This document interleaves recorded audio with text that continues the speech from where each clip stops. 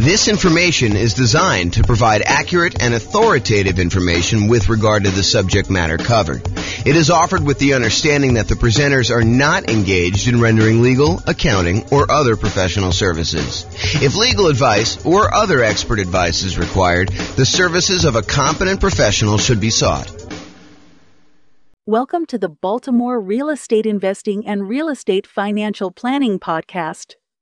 Learn all about investing in real estate in Baltimore, Maryland, with a combination of real estate financial planning and modeling with numbers specific to Baltimore.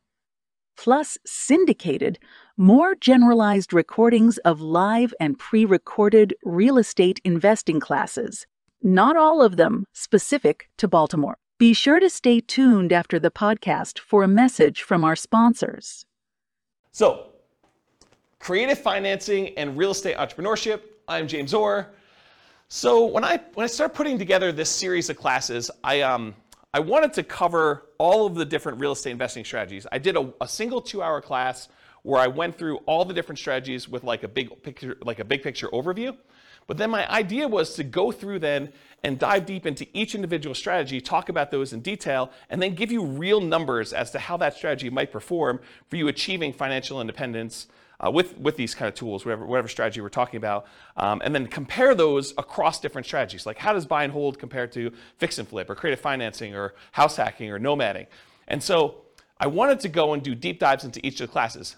But traditionally, I've only usually covered these 3 primary strategies: the buy and hold strategy, including short-term vacation rentals, all the different variations of nomad by proxy, nomad with house hacking, nomad to short-term rental, nomad with lease option exit, and then the ultimate real estate agent retirement plan. So like all the variations of nomad, and then house hacking. So these were the classes. If you've been here for however long, we've been doing classes since 2003. So for most of those time, we've been doing these. It's been really exceptional for us to go do classes on these other strategies. So tonight's a kind of odd class in a lot of ways because I don't typically teach creative financing. I've done a lot of creative financing, not recently, but I've done a lot of creative financing, especially early on in my career.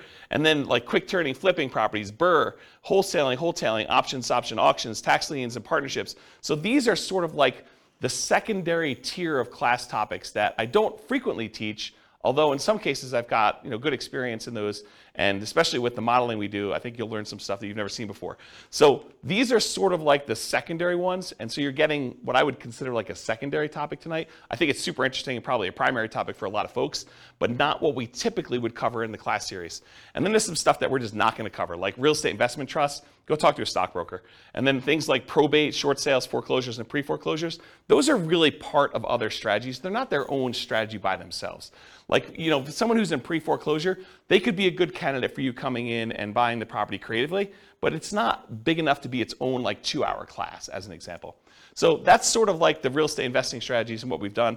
If you've noticed though, we've already covered a 2-hour version of buy and hold. We've covered a 2-hour version of nomad, a 2-hour version of house hacking. We're doing creative financing tonight. We did a 2-hour class on quick turning, flipping properties. We did a 2-hour class on the BRRRR strategy. I'm going to do wholesaling, options and option auction, tax liens, tax deeds, and then partnerships is next week. So you'll see that we're going through the whole kind of like pattern, the whole, whatever you call it.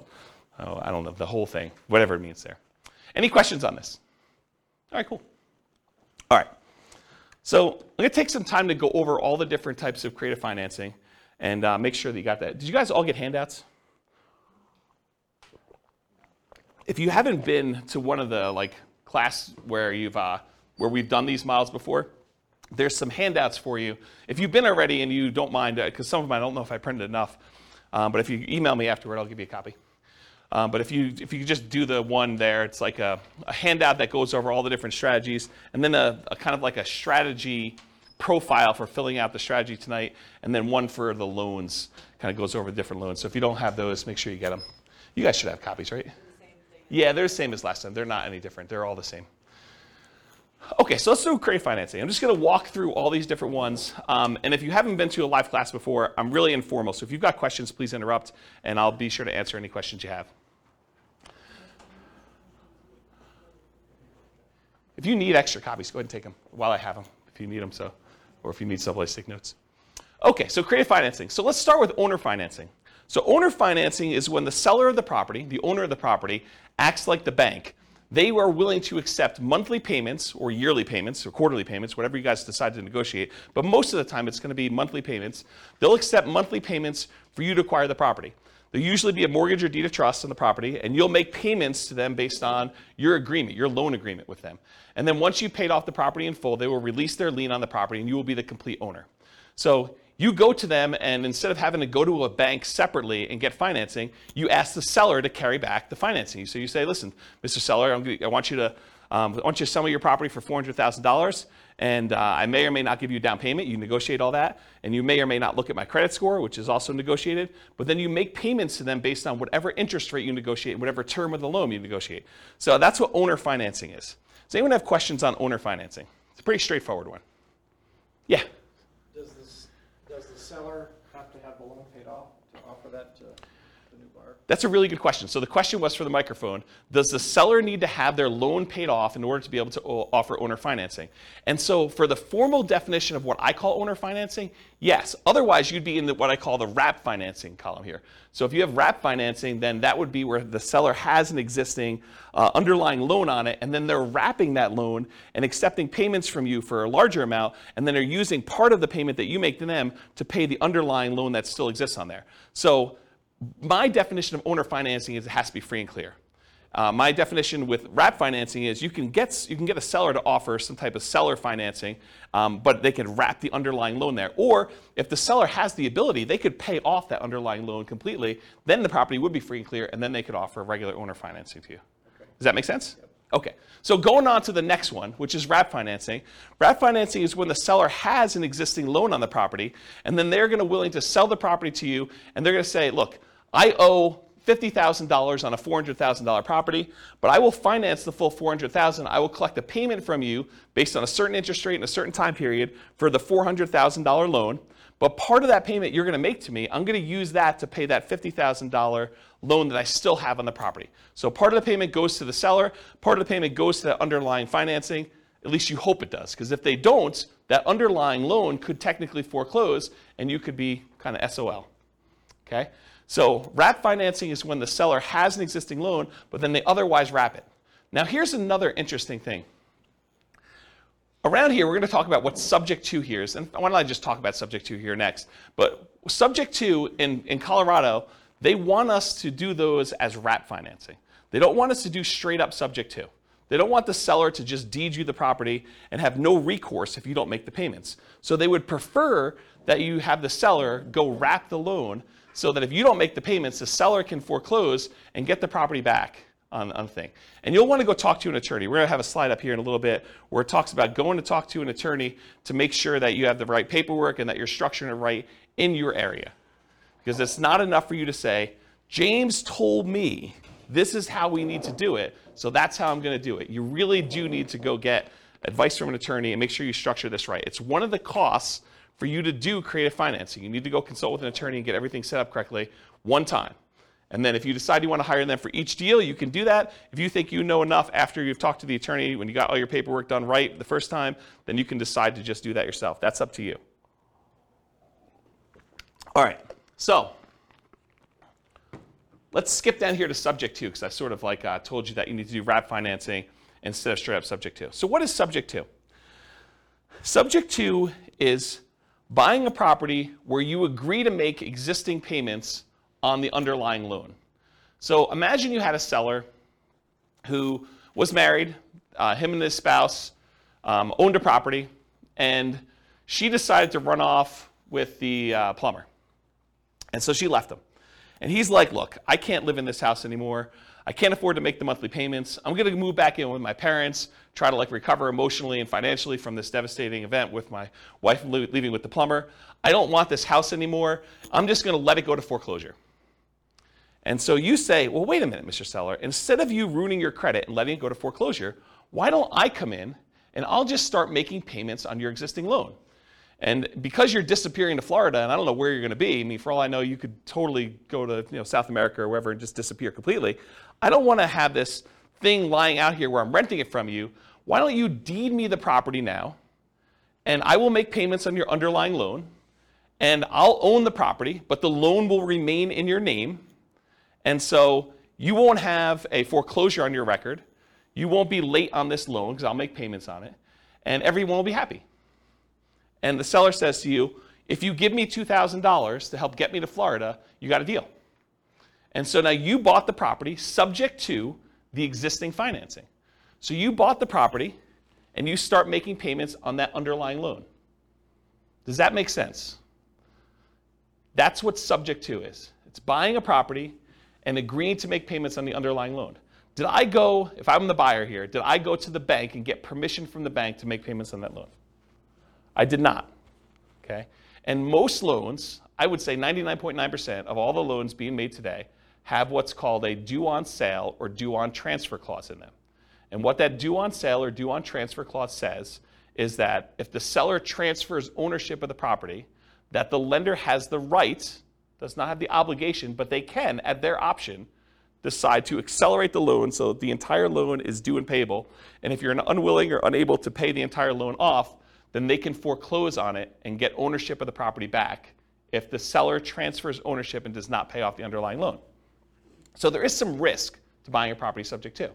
Now, do all banks, as soon as they find out that the loan is transferred, do they all go and say, we want the full thing paid in full and do that? Nope. They don't. But could they? Yes, they can. And in fact, I usually do this just to make my point, and you guys can't say, James never told me that a lender can call the loan due. So for, I don't know, 15, 20 years now almost, I've been teaching class since 2003, so what is that, almost 20 years? I always stand on a chair and I tell you, the lenders can foreclose on the property. When you transfer title, they can decide to accelerate the loan. That due on sale, due on transfer clause means that they can decide to call the loan due. So you can't say, James, you never told me that, because I'll tell you, I stood on a chair and I told you that the lender can actually do that. Now, will they do that? I don't know. Historically, they haven't. But, if you go and now interest rates for the last couple of years have been in the, 3%, 2% sometimes, 4% range, and now interest rates are 5%, 6%, 7%, and you're going to go, take over a loan subject to, and the interest rate's 3%, and if you had to go refinance, the loan's going to be at 5 or 6%. Might a lender be motivated to say, we're going to accelerate the loan? I could see a case where they would. The chance of you going back to that lender and refinancing, they're not going to get the 4, 5, or 6% loan, right? I mean, you're going to go to a different lender. If they're foreclosing on you or they're threatening to kind of accelerate the mortgage, are you going to go to that lender and try to get a loan? Unless they give you some type of incentive to do so, probably not. So they're not really probably going to directly benefit, but what if they had some motivation? What if they, thought for some reason getting this loan off their books was a benefit to them, and they were looking for a reason to get it off the books? Could they go and do that? Absolutely, okay? And so, remember my example where the guy was going to, his wife left him and went off with the plumber, and now he's moving to Florida? Well, what happens if you don't make the payments on his loan? Right? Now it's a problem for him, because now the loan is now, in default, and he could be foreclosed on. He could have a foreclosure on his record. That's not ideal. And so one of the reasons why I told you that, at least in Colorado here, they want you to do wrap financing instead of buying subject to, is because with wrap financing, if you're not making the payment to them, they can then say, wait a minute, okay, now I can foreclose on you because you are not making the payment to me, which means the payment on the underlying loan is not being made, and now I have some recourse against you for doing that. Where before they don't, because they deeded you the property. The deed represents ownership. So if the seller deeds you the property, you now own the property, even though there's a loan in their name still on the property. Okay? So that's why we tend to do wrap financing. But again, you're going to want to talk to an attorney and get specific advice about this. Does anyone have any questions on subject to wrap financing or owner financing at this point? We've covered a lot of them. I heard somewhere that they're offering insurance for that. Have you heard of that? No, insurance in what way? So Bill said, it's Bill, right? The due on sale clause. So if the bank actually goes forward with it, you can buy insurance to protect you from that. I've not heard that. If you do find out where it is, please email me, because I'd be interested to see what that says. Yeah, I've not heard of that. So Bill said that there's a company that's offering you insurance in case a bank decides to accelerate the loan and execute their due on sale clause. I've not heard that. Yeah, that's interesting though. And I will tell you, this is a gray area, a relatively controversial subject. There are some people that will tell you it's not a big deal, go ahead and transfer it. I've never seen one happen. I actually know of one that was accelerated. But like some people say, I've never seen it happen. So you could do this with impunity. It's not a big deal. They'll also tell you, just hide that you've done the transfer. Like, buy the property, put it into a trust. If you put the property, they'll tell you this, it's not true. They'll tell you if you put the property into a trust, if you have the seller put a property into a trust, and then you take over the trust, that actually eliminates the ability for the lender to accelerate the loan and use the due on sale clause, and then start their foreclosure process if they want to. That's not true. The phrase that they're referring to is that a seller can move the property into a trust for their own estate planning purposes. But as soon as you take over ownership of the trust, you have violated due on sale clause. So if they maintain ownership of the trust, if it actually is for their benefit directly, then that doesn't violate the due on sale clause. But if you take actually ownership of the trust, then that happens there. And they'll say, but no one really knows the trust. The trust is a private document. It kind of sits there. Well, maybe, right? I mean, if a seller really wanted to know, and the information technology has become so good these days, that if a seller really wanted to know, they're going to look at stuff like, did the insurance change names? Did the water bill get changed to a different name? Did the electric bill get changed? And you're going to say, but sometimes tenants will do that. Yeah, you have enough of these things happening. I think a motivated lender could go and do that. So just do it with your eyes open. Talk to an attorney and get advice on it. But this is not with zero risk proposition, in my opinion. And there's people that have different opinions, and they'll tell you that you could do this with impunity. It doesn't matter. And you'll see that online all the time. Any questions on that, especially the part about it being controversial in the gray area? All right, cool. What's that? You want me to get up on a chair? Yeah, so that's kind of the three there. Owner financing, wrap financing, subject to. What about loan assumption? Well, subject to is when you buy a property and you do not get the lender's permission. But certain loans, you can formally go to the lender and actually assume the loan. You could say to the lender, hey, look, this loan is assumable. I would actually like to come in and I would like to take over the payments for this particular seller, and I will formally assume all responsibilities for this loan. And so you can go to the lender and formally assume a loan. That's different than subject to. You're going there and you're getting the permission of the lender, and with the blessing of the lender, and usually a fee, you're going in there and taking over the loan and doing it that way. Does that make sense? That's the difference between loan assumption and subject to. Okay, so the rent-to-own, lease-to-own, lease option, and lease purchase family, they're all really, really similar in my mind because you're leasing the property. The seller of the property, the owner of the property is saying to you, look, I will allow you to have occupancy of the property, and in exchange for that, you're going to pay me a fee, usually monthly. It doesn't have to be, but it usually is monthly. They're going to pay you a monthly, you're going to pay the seller a monthly fee in order to lease the property or rent the property for a period of time. But then in addition to that, you agree with the seller, look, Mr. Seller, provided I pay the rent for the next year or two, how about you give me the ability to buy this property from you at some point in the future for some price that you've negotiated, with some terms that you've negotiated, like who pays what and when and how. So that is a lease option or a lease purchase or rent to own or lease to own type of situation. You're leasing the property and you have the right to buy the property at some point in the future. So a lease option is a lease agreement with an option agreement. You have the option to buy the property at some point in the future. You can choose not to exercise your option if you want to. That's what a lease option is. You lease the property, and at some point in the future, if it makes sense to do so, you can go and buy the property. Lease option. A lease purchase is a lease agreement with a purchase contract. And there's usually a little bit of a stronger implication in a purchase contract that says you intend to purchase the property. It doesn't mean that you have to, unless it's specific performance, in which case you could be sued if you don't perform. But in most cases, it's some type of lease purchase, and the purchase is usually based in some type of earnest money, where if you don't exercise the purchase contract, then you lose your earnest money. Although there's some ways you could write it where you don't actually lose your earnest money, but I think most of the time there's some type of loss there. So rent to own, lease option, lease purchase, they're all really in that same family. You're leasing a property for a period of time, and you have either the option to buy it or you have an implication to buy it with a purchase agreement. So those are what those are. Anyone have any questions on those? Okay. Agreement for deed, bond for deed, contract for deed, installment land contract.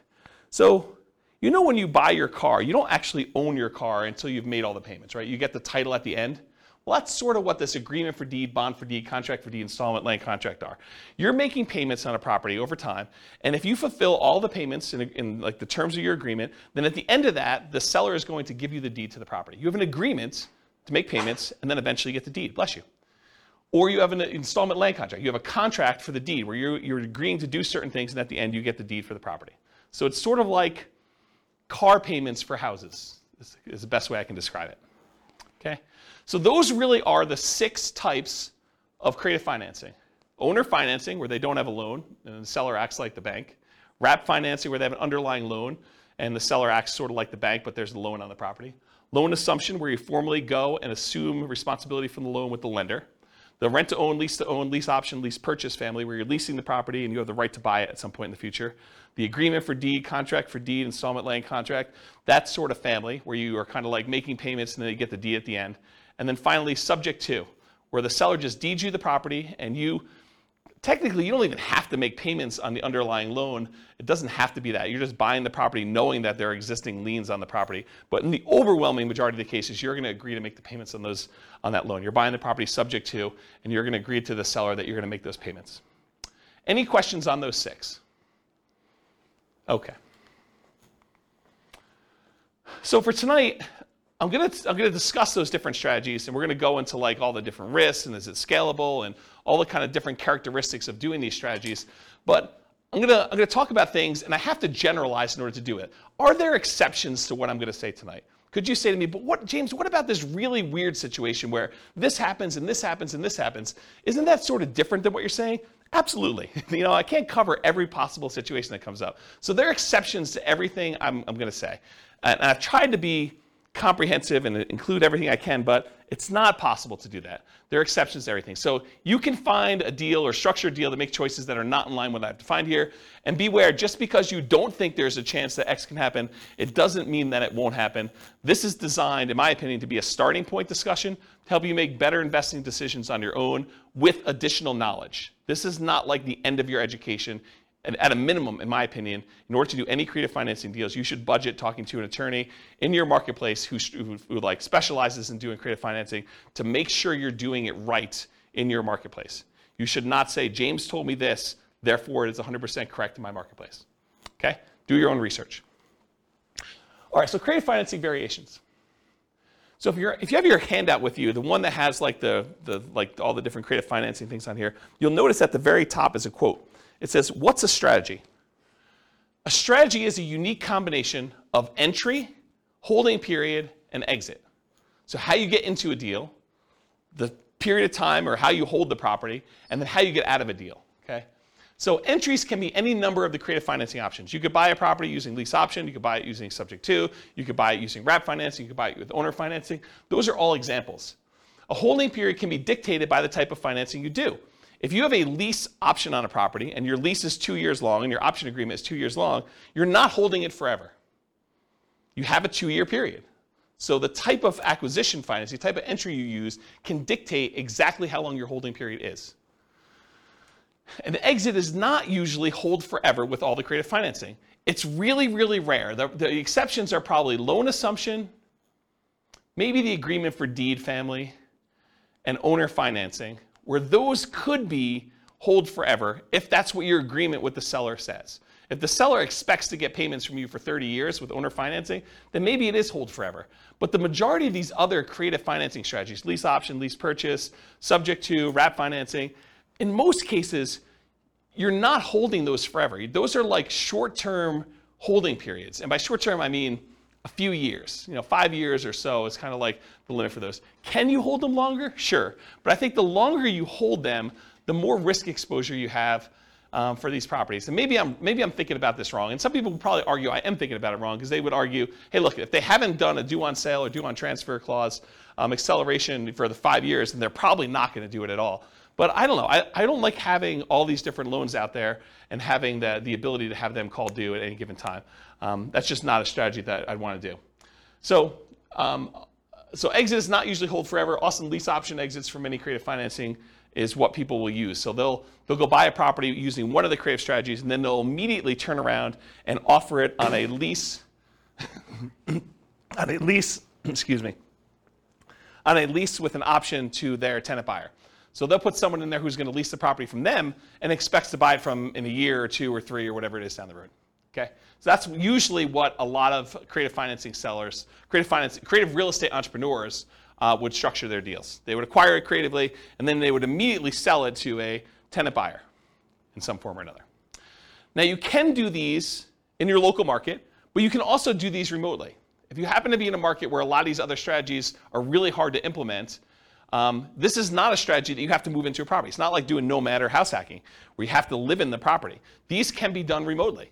It involves different skills. I mean, to be able to go buy properties creatively in a different city is different than trying to do it here locally, where you can sit down across from the seller and do it all. So yeah, you can do it locally or you can do it remotely. They can be properties of any type. Doesn't have to be single family homes. Could be duplexes, triplex, fourplex. Could be commercial buildings. Could be industrial buildings. Could be anything. We're going to tend to focus tonight on single family homes. And then this is an interesting one. And if you're interested in it, you probably should look into it more. But Richard Roop used to teach a strategy called the ultimate strategy, which is a variation on owner financing. And really the like short, really short, I'm probably doing a horrible job at explaining it to you. But the real difference is that with owner financing, the way Richard Roop teaches it with the ultimate strategy is he will include in there a term that allows you to move the loan to a different property. So if you get owner financing on a property and you ultimately sell that property 2 or 3 years down the road, you may not want to actually pay off the property, right? You may want to say, I'm going to sell it, but I've got this really great owner financing loan on it. And you want to be able to move that loan to another property so that you can use that financing again repeatedly. And so that's called substitution of collateral.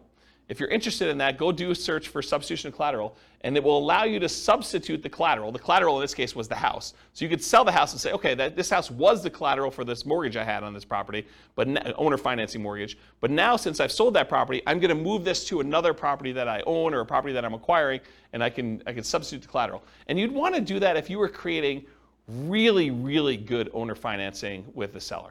And the seller ideally wants to continue receiving payments from you. Maybe they don't want to receive a $400,000 lump sum of money and kind of screw up their tax planning.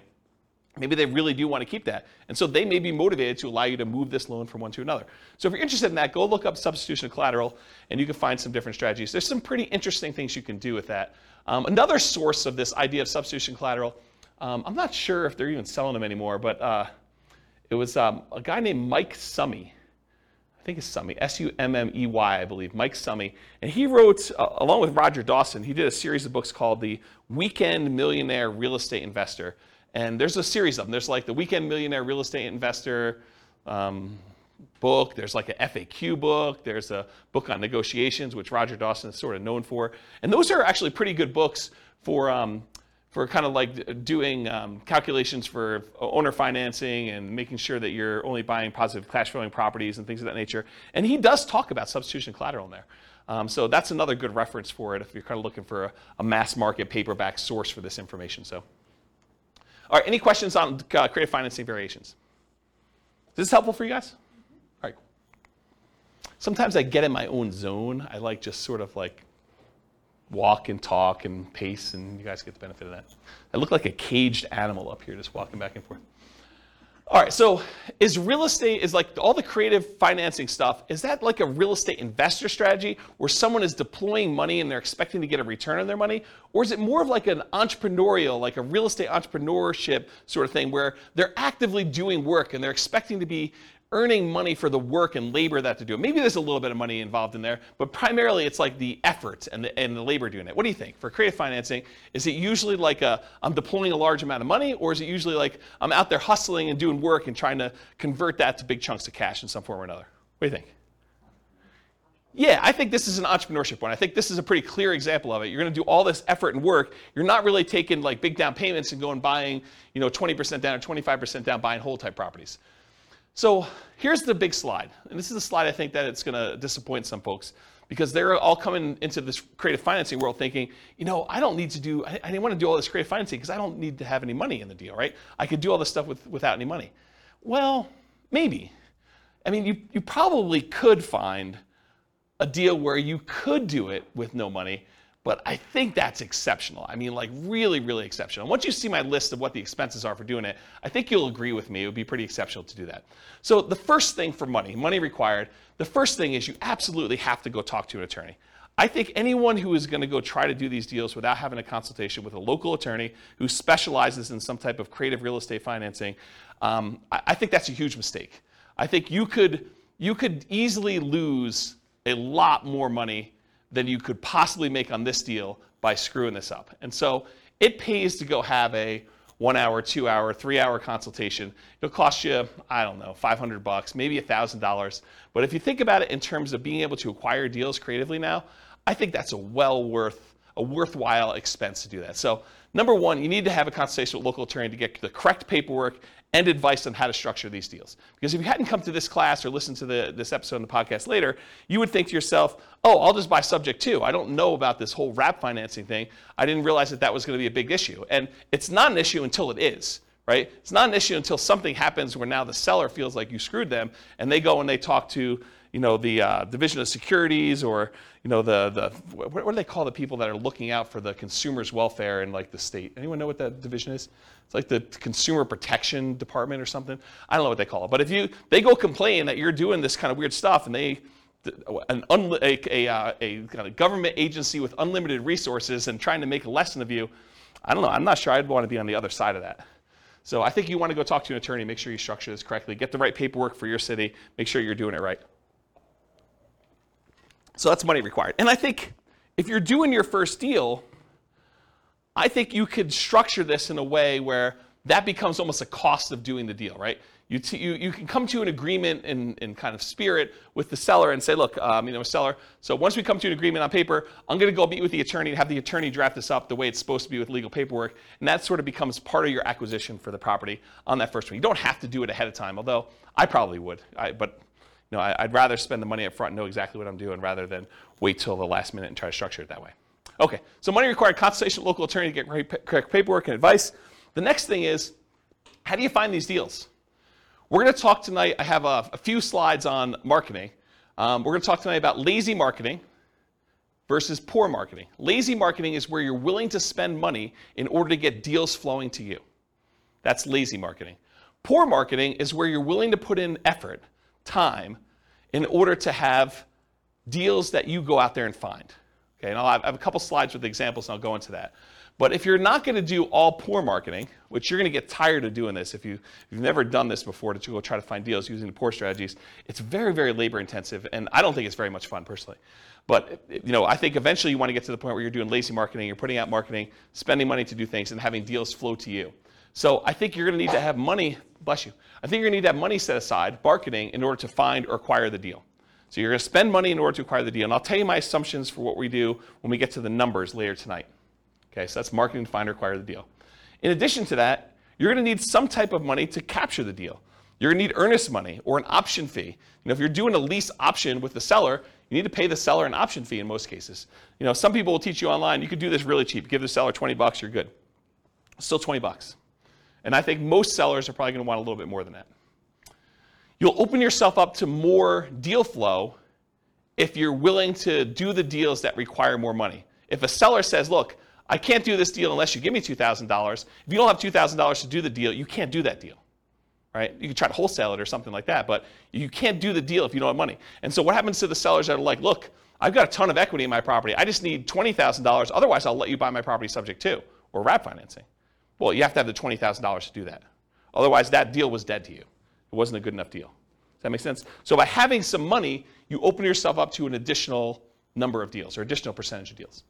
So you need earnest money or an option fee or something like that. I think that's part of the money required to do that. Sometimes you'll need a down payment.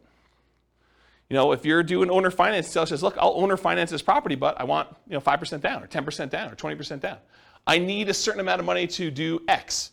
My daughter's wedding. I need to pay for school for my kid in college. And so I need $25,000. Otherwise, I'll accept payments over time, but I need a certain chunk up front. And so this is all negotiated, but you might need money for down payment. And if you're taking over debt, if you're agreeing to make payments on a seller's loan, a lot of times you'll say, look, I'm going to buy the property on the 1st.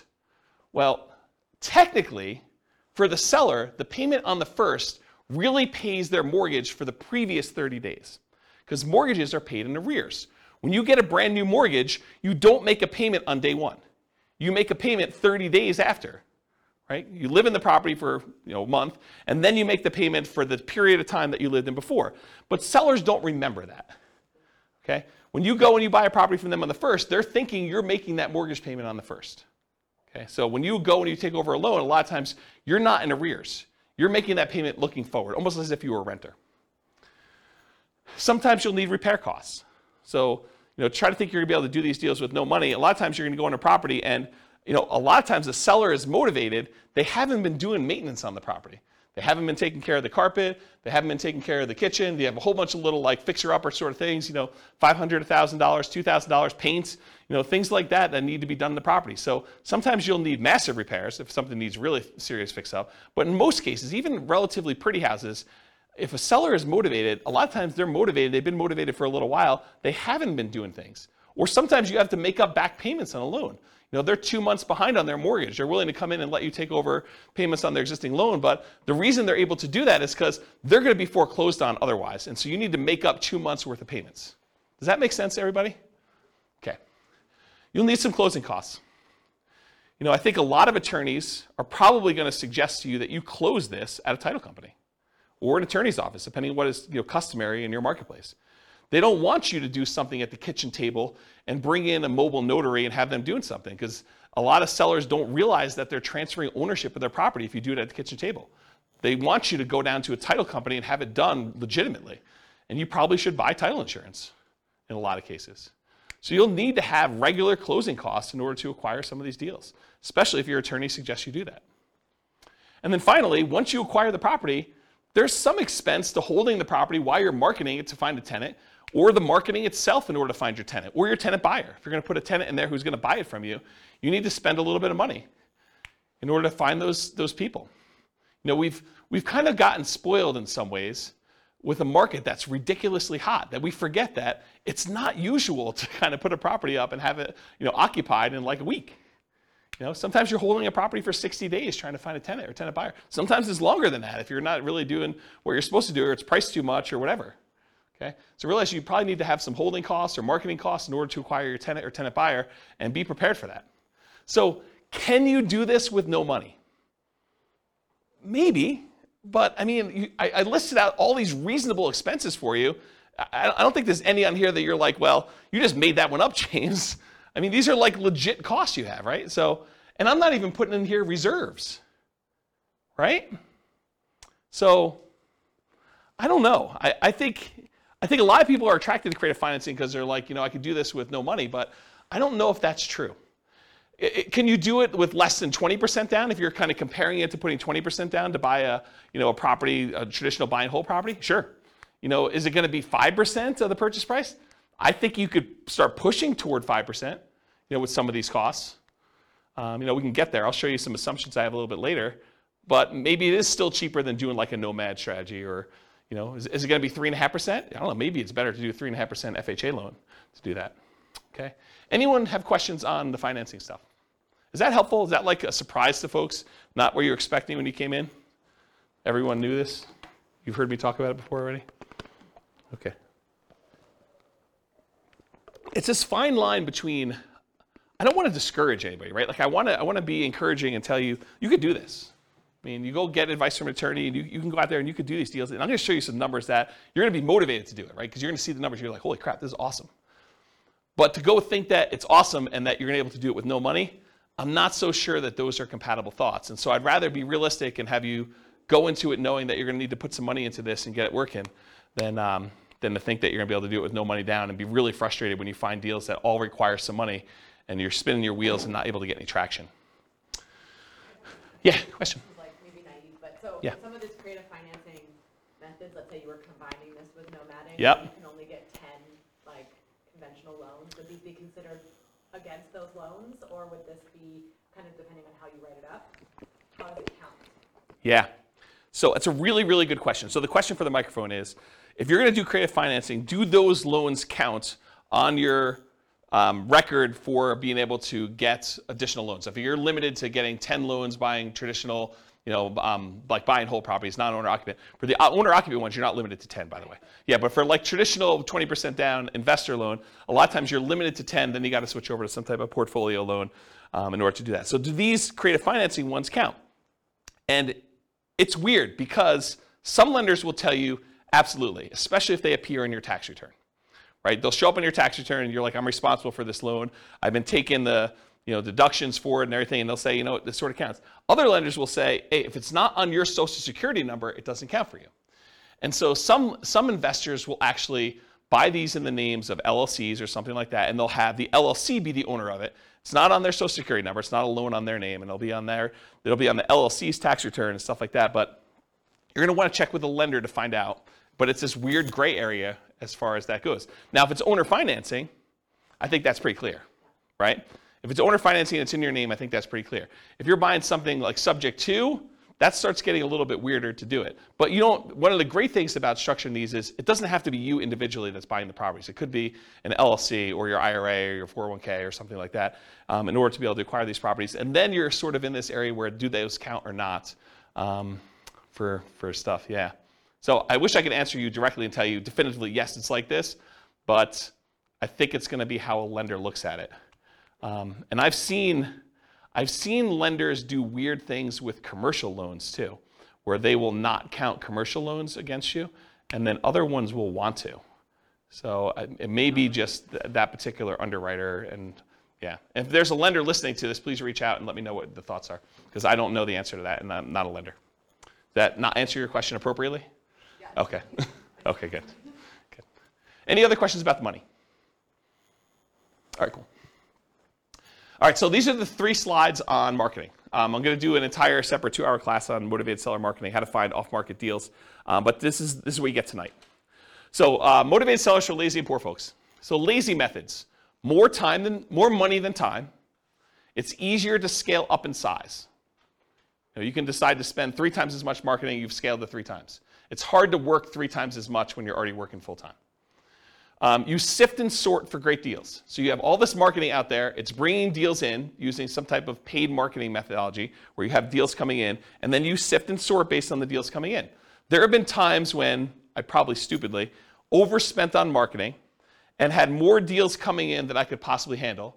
And there were more people I could even call back. I was like so busy that people were calling in, I wasn't calling people back.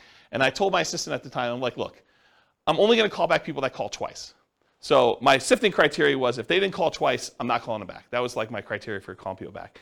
And then I for a very brief period of time, because this all went out at the same time and I was just really swamped and overwhelmed, I would start just doing like lowball offers on the phone as a pre-screening call, which is not what you want to do. But I basically say, look, if you want to sell me your property, these are the metrics I'm using to analyze your deal. Are you interested in that? And if they said yes, great, going out and buying that house, right? But I don't recommend doing that. I don't think it's a good idea. But you can if you decide to put out enough marketing where you're coming in, you're sifting and sorting for great deals by doing it that way.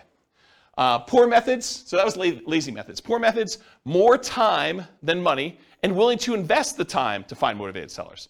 They tend to be time-intensive type activities, therefore harder to scale.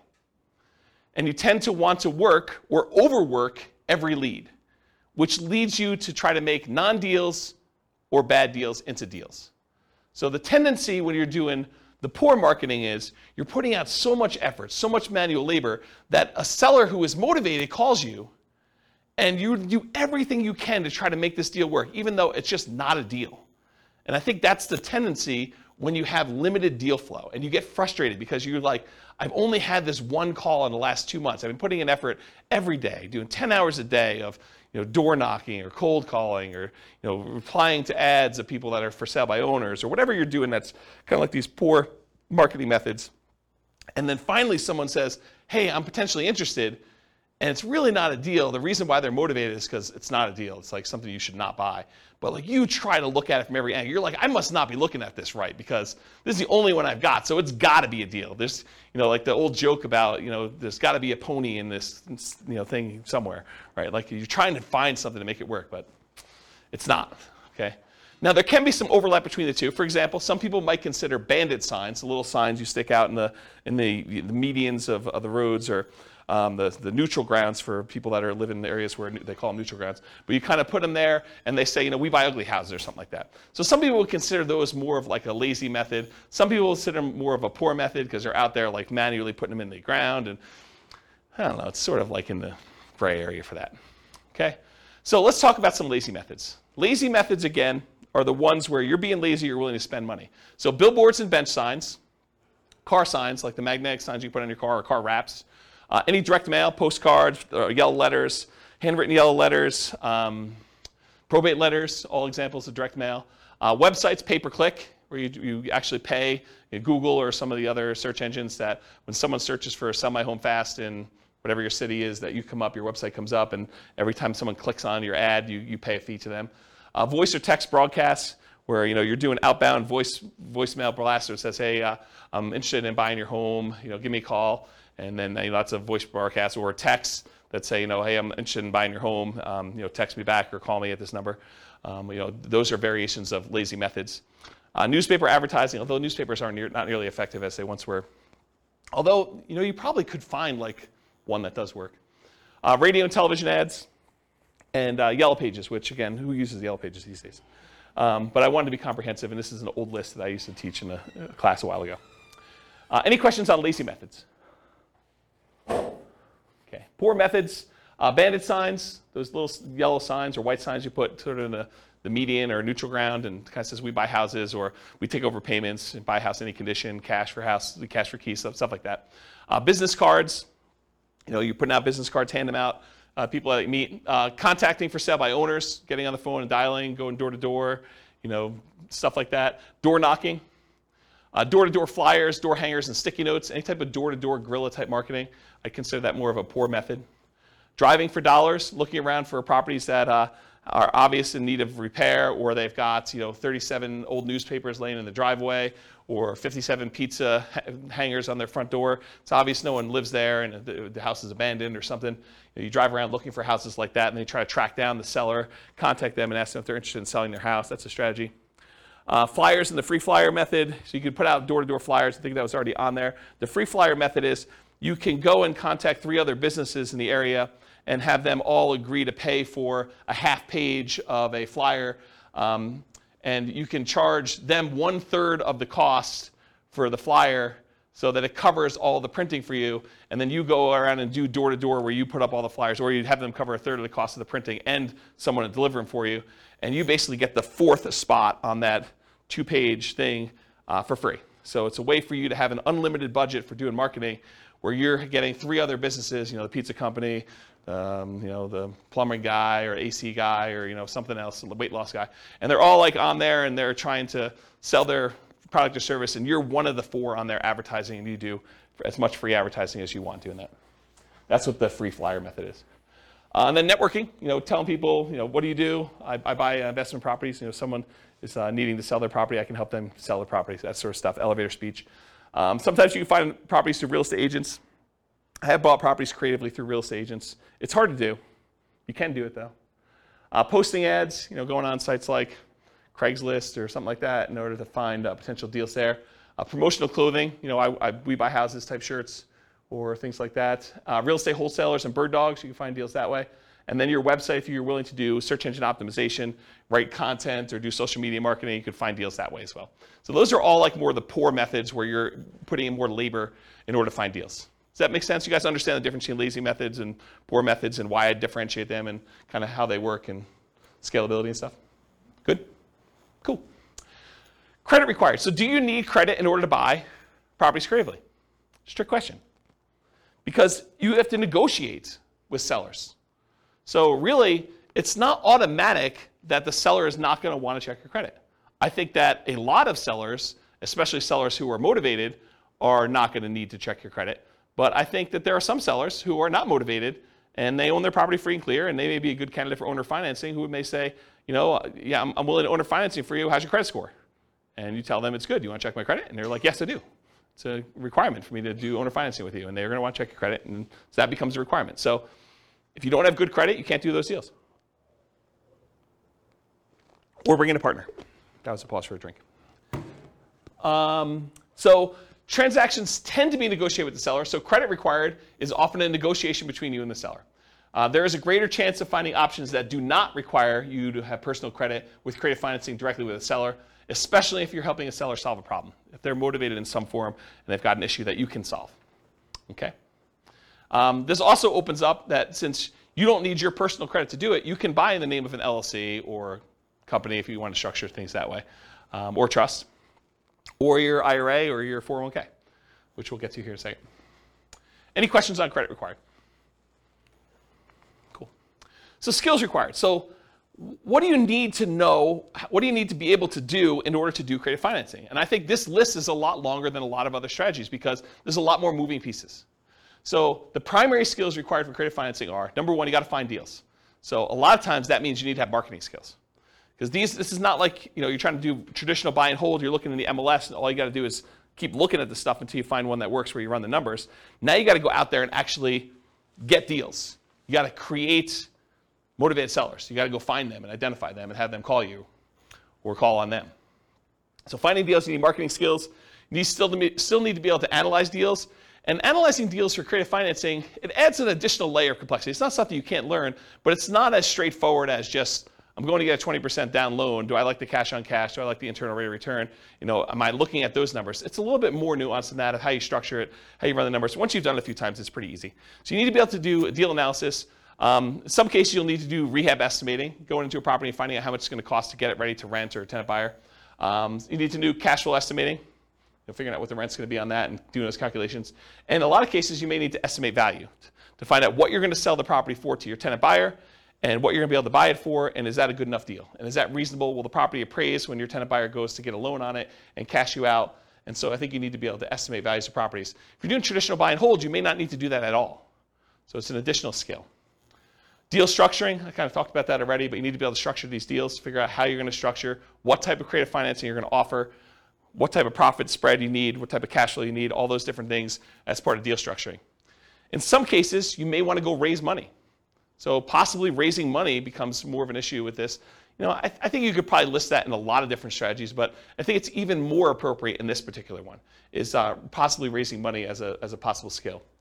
And then selling or filling the property, either selling it outright or putting a tenant buyer in the property or putting a tenant in the property or doing a short-term rental. Whatever you decide to do as your exit strategy, you need to be able to do that part of that skill too, or managing someone who's willing to do that. Property management, while the tenant or the tenant buyer is in the property, you need to be able to do that skill.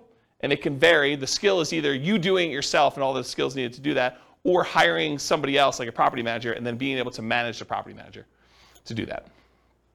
The rehab itself, you might be doing the work yourself, you might be managing subcontractors, you might be managing a GC, general contractor. So you'll need those skills too. And then this is it's deceptive, right? But I think this is a sales job. Being able to go out and, quote, sell the seller on why your solution is a good solution for them and talk to them about the pros and cons and the benefits of doing that and how it's structured, and that's sales skills. So you need to be able to go sell the seller. So it's a sales job to do this. And then of course, once you get the property, selling it to the tenant or the tenant buyer, I think that's a sales job as well. So despite what a lot of folks think, this is a sales job. And then you need to do all these other skills on top of that. Okay.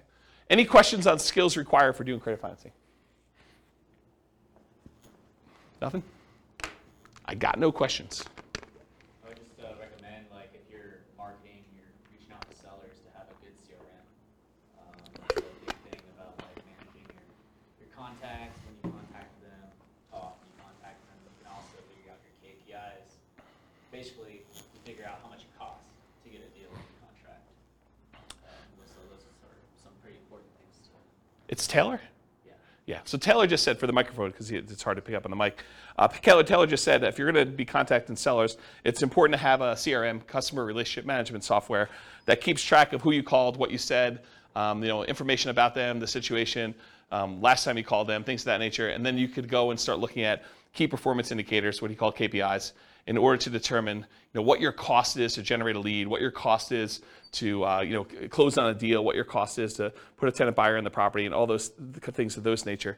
I don't know if I'll cover it in the marketing class, but I do have a class I taught before, and I have a spreadsheet that allows you to analyze the entire profitability of the entire business model for doing off-market deals, where we talk about all the different steps, the stages of acquiring properties, how much time and how much money you spent in each stage, and then on the output side, what the profit was on that deal and how much time and everything was spent in those things too. And you can go ahead and change the inputs of all the different marketing you have, and it will trickle out and do the it'll do like calculations to show like if you go and spend $2,000 on postcards instead of $1,000, like how that kind of impacts the number of calls you make and the number of credibility packs you send out and the number of motivated seller presentations you've made and follow-up calls and closings and then all that, how many deals you end up with. And so it does all those calculations for you and it shows you your overall profitability. And if you haven't done that before and you're really going to do this business model, I would strongly recommend it because it kind of gives you some insight into how to do it. So thanks, Taylor. Any questions on skills? Cool. Stability. So I went and looked up his name, Shane Parrish from Farnham Street. After like 4 classes not knowing his name, I feel embarrassed, but so I went and looked up his name. So he wrote a blog post, and he talked about this idea of things that are actively or passively stable. And the examples he used in the blog post was a boat. A boat, if you're on a boat and you don't do anything, you're not going to drown, right? The boat's just going to kind of bob up and down. So that is passively stable. It's stable. You don't have to be actively doing anything to remain stable there. But a jet fighter is actively stable. If you don't take your hands off the controls, you don't do anything in a jet fighter, you're going to crash, you're going to die. Right? And so the idea is that are things actively stable or passively stable? And real estate in general, I think, is actively stable. If you don't do anything to your properties, if you don't like pay any bills or anything like that, you don't pay your taxes, you're going to lose the property. They're eventually going to take over the property from you for a non-payment of property taxes. But on the spectrum, though, there's like certain strategies that are more actively stable than others. And so I think creative financing is a very active type of strategy where you have to be doing things with the properties, otherwise you're going to get a lot of trouble. So some strategies are more active than others. For example, subject to lease options, lease purchases are more active, in my opinion, than owner financing kind of stuff. In both cases, you have to do stuff, but I think there's a lot more activity with subject to lease options, lease purchases as examples of that. And then the traditional examples I've used in other classes to kind of describe this is amortizing mortgages versus balloons and interest-only loans. An amortizing mortgage, if you just make the payments for the 30 years or 15 years or whatever it is, the mortgage will eventually pay off. With a balloon or an interest-only loan, if you don't do something when that balloon comes due, there's a problem. You're going to have a real issue with that. So I think on the scale of those, one of them is much more active than the other. And then like buy and hold versus flips or lease options or BRRRR, buy and hold I think is less active. They're both active, but less active than doing a flip or doing a lease option or doing a BRRRR. Okay, any questions on stability? Cool. Scalability. So how scalable is creative financing? At first blush, you may think to yourself, hey, with relatively small amount into the deal, I could do an unlimited number of these. It's infinitely scalable. I'm not limited to do 10 loans. Maybe, right? I think one of the issues with scalability with creative financing is deal flow. Are you able to find enough deals to make this work? Maybe, maybe not, okay?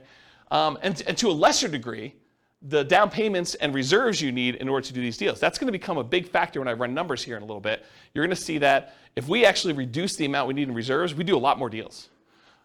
So you can do that. So spending enough time on marketing to find these unusual deals, finding enough quality deals, because not all of them are deals, having down payments, reserves, money for repairs will mean more possible deals. So the more you have access to resources, the more deals you might get that you could possibly do. Otherwise, you may have to wholesale them or abandon them. And so from that perspective, it's harder to scale, slower acquisition speed. But it can be done with relatively small amount of capital that can usually be reused after each deal. It's usually delayed, but you buy a property, 4 years later, the tenant buyer cashes you out, you get all your money back, now you're really flush, you can go do more deals. Certain exit strategies like lease options may help provide some replenishment of cash, option fees from tenant buyers as an example in the short term. So what I mean by that is, a lot of times when you buy a property, you put all the money in to acquire the deal, the marketing, the closing costs, your holding costs, your reserves, whatever it is, and then you go out and you find a tenant buyer. When you find your tenant buyer, a lot of times your tenant buyer is going to give you an option fee themselves. They're a tenant buyer, so they're a tenant wanting to lease option the property from you. So they may give you $500, $1,000, $5,000, $10,000, $20,000, $30,000, whatever it is that you negotiate with them in order to have the option to be able to buy the property. And that usually does get applied toward them purchasing it, but it's money you can use right away. Right? So it's money that you can actually get a refund or rebate, and sometimes even more than you used to acquire the deal, but I would think that that would be exceptional, that don't rely on that as a rule. But you might get some money back right away in order to fund your business going forward. Make sense? Okay. Let's see. Since it requires a lot of manual labor, it's typically not considered a scaling wealth building strategy directly. A lot of creative financing and real estate entrepreneurship is a sales job. I mean, you got to go out there and you got to sell the seller. You got to put in effort and time and do that. Many will use profits from creative financing and real estate entrepreneurship to then acquire other assets like stocks or bonds or REITs or flips or rental properties or whatever it is to then scale up. So they kind of use this as a growth funding strategy in order to be able to do other things that scale a little bit more easily and allow you to do less active work. Any questions on scalability? Cool. Risk exposure. I think this is going to surprise a lot of folks as well. So overall, I would categorize creative financing as a high risk rating. High risk. Why? Because I think it has all the risks of a lot of other strategies, plus some additional ones you don't have elsewhere. So for example, because we're putting so little in the deal, we have amplified returns. If you're positive and the returns are going well, those are amplified in a positive direction. Those are good. But because they're amplified, if it goes against you, it's amplified negatively. You could put $3,000 into a deal and lose $10,000. Okay, so it's amplified both ways. And that's from putting small down payments into the deals. There's also an increased likelihood of negative cash flow. Whenever you put a small amount down or you take over debt in a property where the original seller had very little down in the deal, you have an increased chance of having negative cash flow on a property. And so we like to refer to these as deferred down payments. If you had put 20% down or 25% down, they would be positive cash flow and you wouldn't have negative cash flow. But since the original owner only put 5% down and a year later they're selling it to you and now you're taking over the debt, maybe they really only have 5% equity. So it's like you put 5% down. So you could have negative cash flow on this. And they may still have PMI and things of that nature.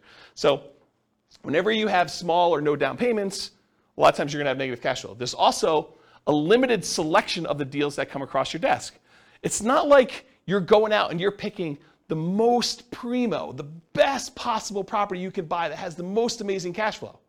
No, you're putting out marketing and like one person comes forward who's motivated, and that may not be the property that you would have otherwise picked as a positive cash flowing deal. It may not have really good like price to rent economics. It may not be the best rental property, but they're willing to sell it to you creatively. So it may not be a deal that you would otherwise have picked if you had a choice of everything in the MLS. And so for that reason, it may be more negative cash flow. Okay? It can be slightly worse financing or interest rates than what you could get today, depending on where the market is. I mean, imagine for a minute, we were at reverse market where we didn't have all these really low interest rates. We had really high interest rates and all this stuff from 2 or 3 or 4 or 5 years ago. And those are where most of your motivated sellers are coming from. And now interest rates are at 2 or 3 or 4%. But those other ones were at 5 or 6 or 7. Well, they could be worse deals than what you could get today if you went out there. We don't happen to be in that situation. And right now, I think we're in sort of like a golden period or the very beginning of a golden period where interest rates are much, much higher. And all the rates from the last few years are all amazing. They're all great loans to take over, right? But it could be the other way around, depending on when you're listening to this or kind of when you're doing the market. Marketing money. So the marketing to buy and the marketing to sell, I mean, that's a risk. You're putting that money out there. Sometimes it's not effective. Sometimes your marketing message is not resonating with the marketplace. And you might put out money and not get responses. You may put out labor and not get responses. Often less money risk compared to traditional buy and hold, so less risky in that regard. So you may go out there and spend 1% of the purchase price, just as an example. Let's say you put out $4,000 in marketing in order to try to acquire a deal. You're like, $4,000 in marketing, that seems really, really high. Well, you might pay a point in order to originate a loan, which would be like 1% of the loan amount. So that may be $4,000 by itself. And that's just one of the expenses. So to think you're going to spend $4,000 on marketing and not have to pay some of the costs in order to acquire this property, like acquire property another way, like traditional buy and hold, where you have to do a loan origination fee and some points and some closing costs, which you have some closing costs as well, but maybe closing costs for the loan. All these other expenses, $4,000 might be a little bit cheaper is what I'm trying to point out to you. Okay? You might have possible rehab risk. You didn't know that there was mold or that they were smoking meth. It could be a surprise. So you have some of the rehab risks possibly in there too. You have interest rate risk while you're creatively financing. So before you can sell the property to your tenant buyer and get out, or before you can go refinance yourself because you want to keep the property, you don't want to sell it anymore, interest rates may rise during that time. So you have some interest rate risk while you're doing that. Prices can decline during ownership. You bought a property at a 5% discount and property values went down, since you acquired it. That's a risk you have. And rents could go down. You have a potential for rents going down as well while you own the property. So I think you have those risks. I mean, these are not unique risks to this strategy, but they are risks of this strategy. And I think you have some that are unique to this, which I'll get to here. But they're like not all unique to this particular one, right? Some of these price decline during ownership or rent decline, and I think that's any type of buy and hold. In some cases, you might have your credit at risk. If you're going to get owner financing and they want you to personally sign and personally guarantee the loan, now you have your credit at risk for doing that. If you're doing loan assumption, that's credit at risk, right? You went and you got the formal assumption of the loan from the lender. I mean, now your credit's at risk. Let's see. Your reputation at risk. If you tell the seller, look, I'll make payments on your underlying loan subject to, and you don't do that, that's a problem. That's your reputation. And then you have all the typical tenant and property management risks. So all the ones you would normally have buying a property and renting it out. And then you have the risk of loans being called due, which I think is relatively unique to this. If you're buying a property subject to, they could call the loan due. And you got to figure out what you're going to do if that happens. Any questions on risk exposure?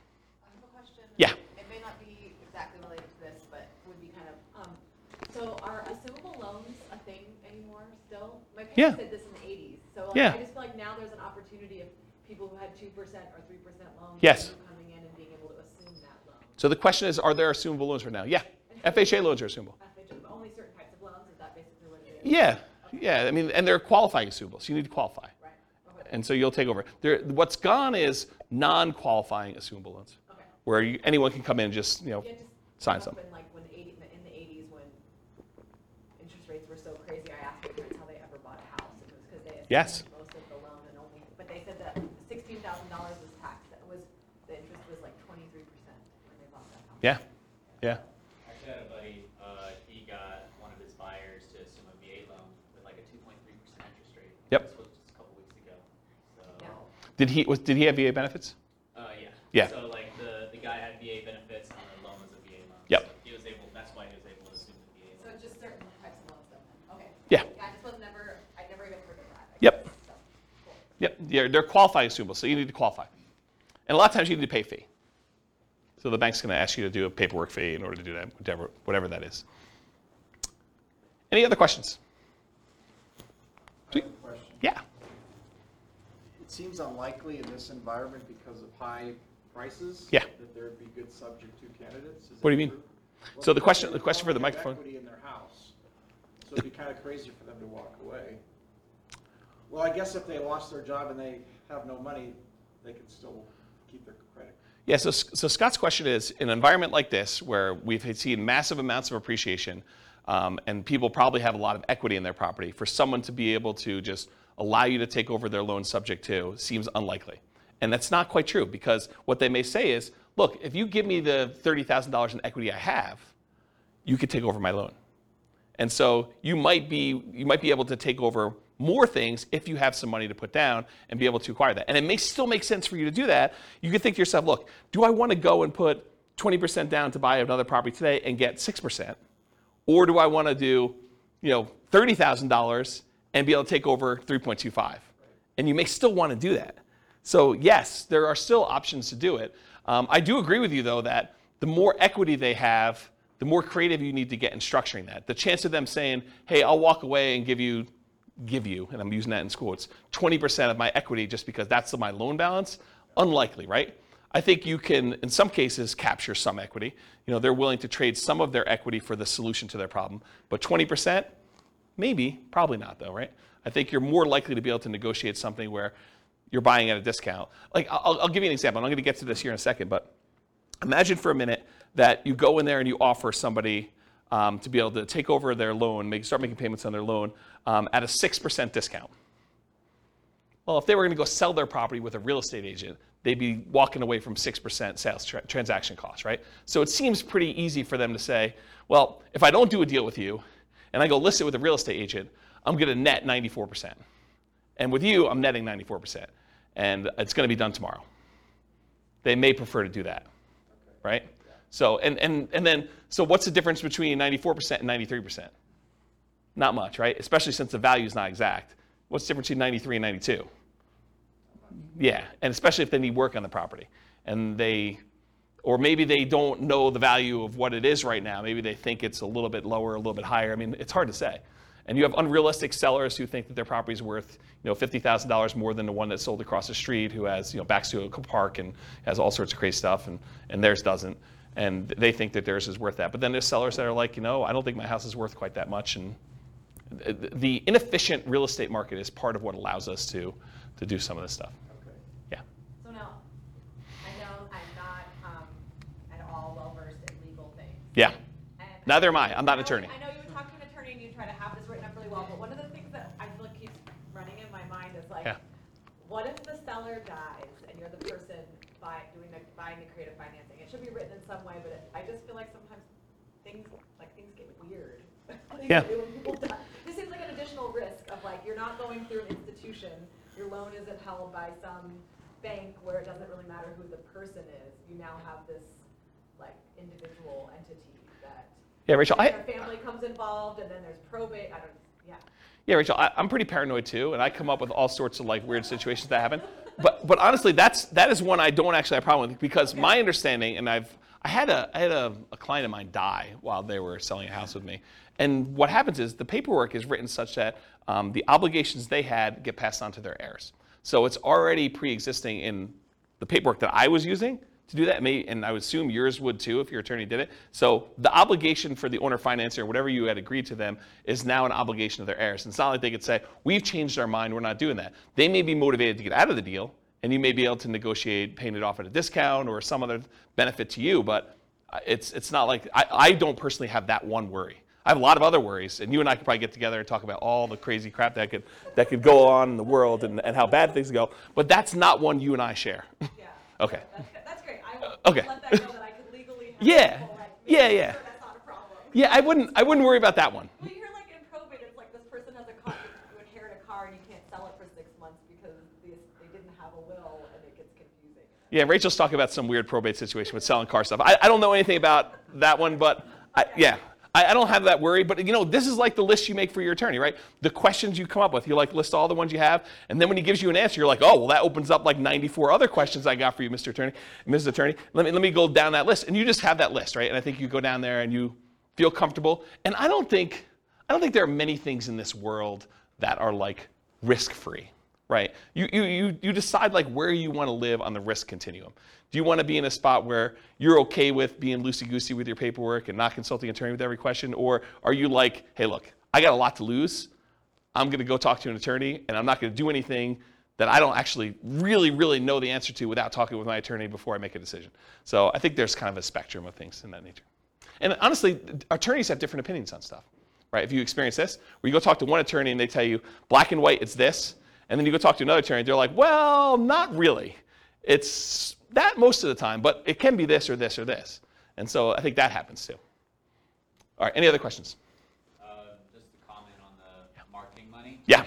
The risk is higher in different markets too. Like here in Colorado, I've spent a lot of money just to get a seller on the phone that said, like, you're the 30th person that said they want to buy my house. Yeah, so what Taylor just said is that the amount of money you need to spend on marketing can vary market to market. I also think it varies like market conditions to market conditions. Like in the last 3 years where a seller could list their property in the MLS and get 30 offers on it, 20 of them above list price, that's a very different expense to getting a seller to call you than a market where properties are sitting on the market for 6 months and they're not selling. And so I think market conditions come into play, and I think partly the market you're in has an impact on that too. If you're trying to buy, like for the recording, we live in a market where there's this really nice part of Fort Collins called Old Town Fort Collins, and there's like a really nice row of houses where they're all really expensive and no one really wants to move from there, and it's all really in high demand. If you're doing marketing to try to find a deal there, I mean, that's kind of hard, right? Kind of tricky. Can you find them there? Sure, but I mean, you're stacking the deck against you trying to find properties in that thing.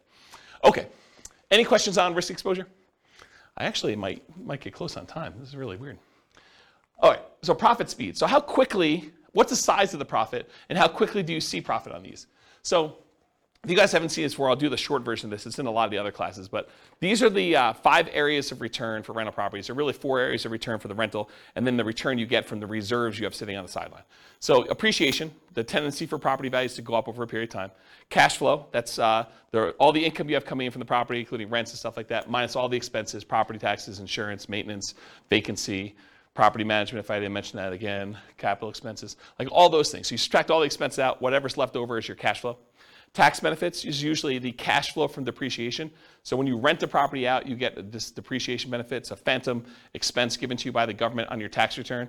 That means you pay less in income tax. And so whatever the amount you have to pay less in income tax is what we consider cash flow from depreciation for owning this property. And then how much you pay down on the loan.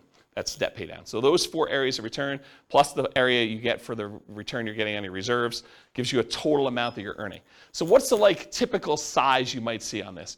Well, when you buy a property creatively, a lot of times you're buying it at a small discount or a big discount, depending on what you can negotiate. And so sometimes you'll get this forced depreciation. The amount you bought in year 1 that you got as a discount, plus in addition to that, whatever the appreciation is while you own the property. So if property values are going up, whatever it is, 3% a year, and you own it for 4 years, it's 3% the first year, 3% compounded the second year, 3% compounded the third year, 3% compounded the fourth year. It's 12% plus, because you have some compounding in there over that period of time. Plus, if you bought it at a 5% discount, you're talking about 17% or so amounts you made on this property over those 4 years. Then you had whatever cash flow you did. In a lot of cases, since you're buying these properties creatively, and a lot of times they have high loan-to-value loans on them, and they may not be ideal rental properties to begin with, sometimes your cash flow will be negative. Your tax benefits are usually going to be positive, and they usually offset some of your cash flow. And then debt pay down, depending on the price of the property, and the interest rates. The lower the interest rate, the more you pay down in debt, just in general, for the same amount of property there. So you combine all those together, you're talking about relatively big sums when you're doing it. It's not all up front though, right? So as far as when this happens, a lot of times you'll get an option fee from your tenant buyer. When the tenant buyer comes to you and they're like, okay, I would like to rent your property and I'd like the option to be able to buy it from you from a year or 2 or 3 or 4 down the road. A lot of times they'll give you an option fee up front. So whatever you negotiate could be $1,000, $5,000, $10,000, $20,000, whatever you negotiate with them in order to get, but you get a kind of a pop there at the beginning for that. And then you get ongoing cash flow from the rent on the property. Sometimes that's negative, sometimes it's not. And then you're going to get the big pop at the end when they cash you out or you sell the property.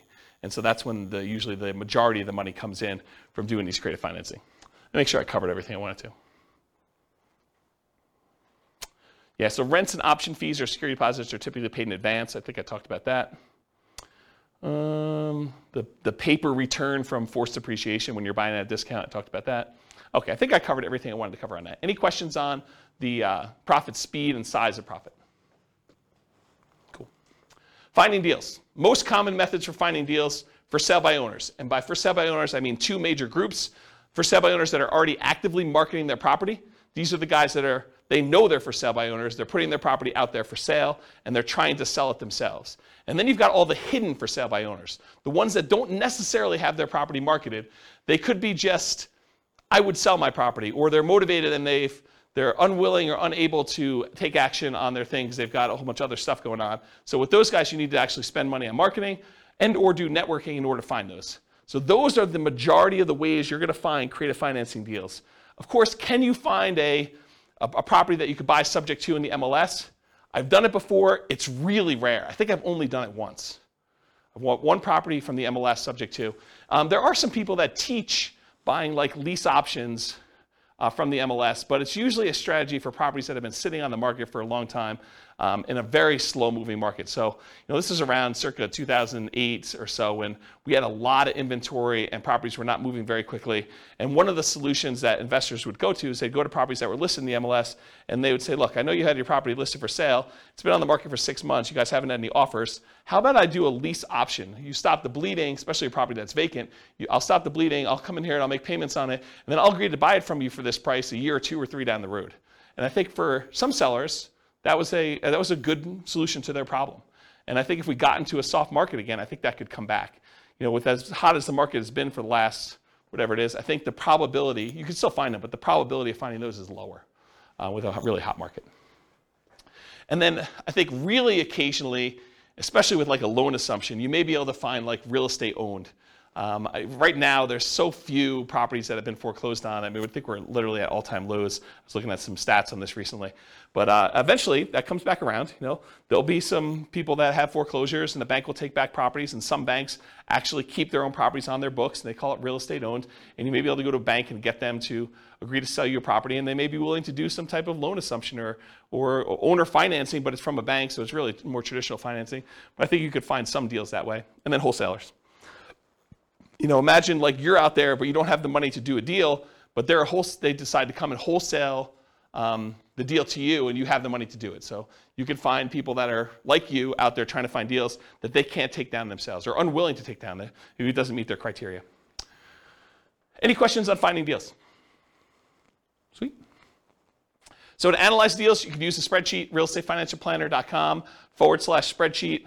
It's the world's greatest real estate deal analysis spreadsheet. That's the humble name for it. And so you can go ahead and just use that for doing your rental property analysis when you're buying a property. Just put in what you're putting down on the property, what you're going to get for income on the property, and you can do all the analysis you need to for that. Any questions on analyzing deals? I probably need to do like a class on how to analyze deals, like how to fill out the spreadsheet, right? Or no one needs that? No one needs that? Wow, okay, I won't do it then. Sweet, save me a night. All right, market conditions. Really, no one needs it, huh? That's good. Market conditions. So, and ideally, markets where you can find properties with flexible sellers willing to accept creative financing. I think that's the definition of the markets that work for this. Markets with at least decent demand. Sometimes you can find deals, but it's really hard to liquidate the deals, and that's why you can find them. So I think you have to kind of balance those out. You need to find a deal that's good enough where you can actually make the deals work on the exit side. It is challenging in markets where sellers have lots of options. If a seller can go list their property, get 20 offers the next day by putting in the MLS, it's really hard to get your creative financing deal accepted. Really hard, right? I mean, if they have options of 20 offers, 5 of them are all cash, above asking price, no contingencies whatsoever. Another 10 of them are above asking price but with loans, and 5 of them are at list price or slightly below because they're just not in touch with reality. What solution do you offer them as someone coming in with creative financing, right? That's the hard part. You need to have a solution that you can offer to somebody that solves the problem. And if they have the ability to solve their problem another way, it's going to be really tricky for you. And then also a challenging market is low buyer demand. If you can't get rid of your property, if you can't put a tenant buyer in there, that's problematic. If it takes you 6 months to put someone in your property, that's going to be just going to be a challenge for you. You can make those numbers work, but you got to buy those deals a lot better. Okay? Any questions on market conditions? Cool. Accessibility, availability, these can be hard deals to find, no doubt about it. Got to do marketing in order to find them. Need to find sellers willing to accept creative financing. So you're usually solving a seller's problem. Watch out. Strong availability might mean it can be harder to sell in a reasonable time. One reason sellers can be motivated because it can be difficult property to sell. So there have definitely been deals where I'm like, yeah, I could see why you'd want anyone to come in and take over this property from you because I don't want this property either. It's bad. I just have no interest in dealing with the problems. I don't want to take on those issues. And so, there may be times when you're like, yeah, pass. Some markets are much easier than others. Talked about that. It's harder, but you might be able to invest in remote markets to find these deals. So it doesn't have to be your market. If you're in a market and your market's still on fire, you can go to other markets and do these. It's just different skills, different strategies. You got to start doing this remotely, and then you got all the challenges of doing remote investing. Can be done, but making trades. Can you use your retirement account to do these? Yes, you can. Yep. So you can do this, and because it doesn't have to be like non-recourse loans, and the lender's not going to set 35% down payments or whatever they're doing for doing loans to your IRA or your 401k. These can be very attractive to do in your retirement accounts. So because there's no pre-existing conditions from the sellers with their financing. We're taking over a loan subject to, we're getting an option or a lease option on a property. Could be definitely very attractive to do these. All right, so let's do some quantitative analysis. Now that I've got 25% left? A little less than that. So creative financing in real estate entrepreneurship requires work and effort like a job. Okay, so even though we're going to compare it to other strategies that could be much more passive in nature, realize that some of the extra benefits that we're getting from doing these creative financing deals needs to be attributed to the actual work you're doing, the labor. putting in all these extra hours. It's not like just going and buying a regular rental and have a property manager manage it. You're doing work to do these. So a more true apples-to-apples comparison would be to add in some paid manual labor for the equivalent work done in some of the other strategies. So if you're going to try to compare this to doing regular buy and hold, maybe you say, okay, well, this is buy and hold, plus I'm going to get a part-time job where I make $20 an hour and I work for whatever it is, 20 hours a week. And so that becomes more of an apples-to-apples comparison, because with this one, you're probably doing like $20 an hour work at least in order to go do these things, in order to find them. So how well does creative financing perform toward achieving financial independence? Well, let's define what financial independence is so that you guys understand how I'm classifying and calculating this. So when your investments provide your minimum target monthly income in retirement, what some might call lean FIRE or just regular FIRE. FIRE is financial independence, retire early. So it consists of money coming in from passive income from Social Security, pensions, or annuities. That's number one. So any money you have coming in from Social Security, any pensions you have, or any annuities that you bought that are bringing money in, that's passive income. Plus any net cash flow after all expenses under your rental properties. Plus, the third thing, your yearly safe withdrawal rate times any other money you have invested in stocks or bonds or things like that. Okay? So you have $1 million in stocks times 4% safe withdrawal rate. That's $40,000 a year that's coming in, that's counting toward whether or not you're considered financially independent. Plus you have a certain amount of Social Security coming in. Plus maybe you have, I don't know, $500 a month coming in from cash flow on all your rental properties. You add all those up. If that number exceeds the amount that you need to be, the minimal amount you need to live, then you are considered financially independent. Okay, that's how I do my calculations. And if you haven't done this, there's a spreadsheet on the website. Anyone remember what the spreadsheet address is? I don't remember what it is. But if you go look up Ultimate Financial Independence Retire Early Budget, it walks you through all your expenses for like 3 different states in your life, and then you can put in your assets and it will do the calculations for you for whether you're financially independent or what you need to produce for that. Anyone come to that class to see the budget spreadsheet? You came to that? Was it a decent class? Yeah. Okay, good. Good. Yeah, so go watch the class and go download the spreadsheet. All right, any questions on financial independence? Cool. All right, so these are the changeable assumptions, and since it's been a few weeks, I'll remind you what they are. Even though I've covered these in other classes before. So this is based on, if you guys are listening to the Real Estate Financial Planner podcast, this is Norm and Norma. This is their situation. They're married. They're both 21 years old. They recently graduated from college, and they're working in a technology department of a large healthcare business. They have a total of $10,000 saved up right now, not each total. They earn $72,000 combined between the two of them, $36,000 a year each. They each earn $18 per hour. They work 2,000 hours a year, $36,000 per year each. They're saving about $1,000 per month before they buy any houses. So their savings rate is $1,000 out of the $6,000 a month that they're earning. They're obsessed about achieving financial independence so they can retire early. They want to find the best path to financial independence together. They're both taking Social Security at age 67. And I estimated Social Security based on them working until they are 67, which may not always be the case. So realize that that's not conservative, right? That's a little bit higher than that. But if they achieve financial independence before they turn 67, it doesn't really matter because that Social Security is just kind of a bonus at that point. Okay, so these are their assumptions. What we've done over the last X number of classes is we've gone through a bunch of different strategies. We did a whole class on them doing buy and hold and how that looks for them achieving financial independence. We did one on them house hacking. We did one on them doing nomad. We did one on them doing fix and flips. Tonight we're doing creative financing. We're going to find out how them doing creative financing impacts their ability to achieve financial independence. So these are also, oh, and by the way, these are all assumptions that if you want to copy the scenario to your own account, you can copy them and then change the assumptions. So if you don't like anything I just said there, you're like, I wish James used $80,000 a year, or I wish James didn't have them saving $1,000 a month. I wish James did this. You can copy into your account, make any modification you want to, and then rerun it. We're modeling this for 60 years. We assume their effective income tax rate is 17.85%. That's based on $72,000 a year. 3% inflation rate, it's really funny. It's like 9% this month, right?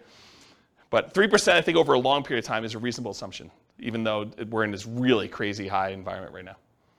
That's what 3% is, like a real data-based number. Like, go look back over historical data. Over a very long period of time, it's like 3. Mortgage interest rates, I'll show you those on the next slide, but they're on your handout too. If you didn't get a mortgage handout sheet, did you get a mortgage handout sheet? Can I have yours? You guys have your own copies, right? Yep. You guys got them too, right? Everyone got a mortgage sheet?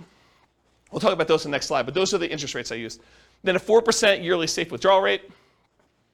We're saying they need $5,000 a month for their target monthly income in retirement in today's dollars. So that does increase with inflation over time, but it's really like $5,000 in today's dollars.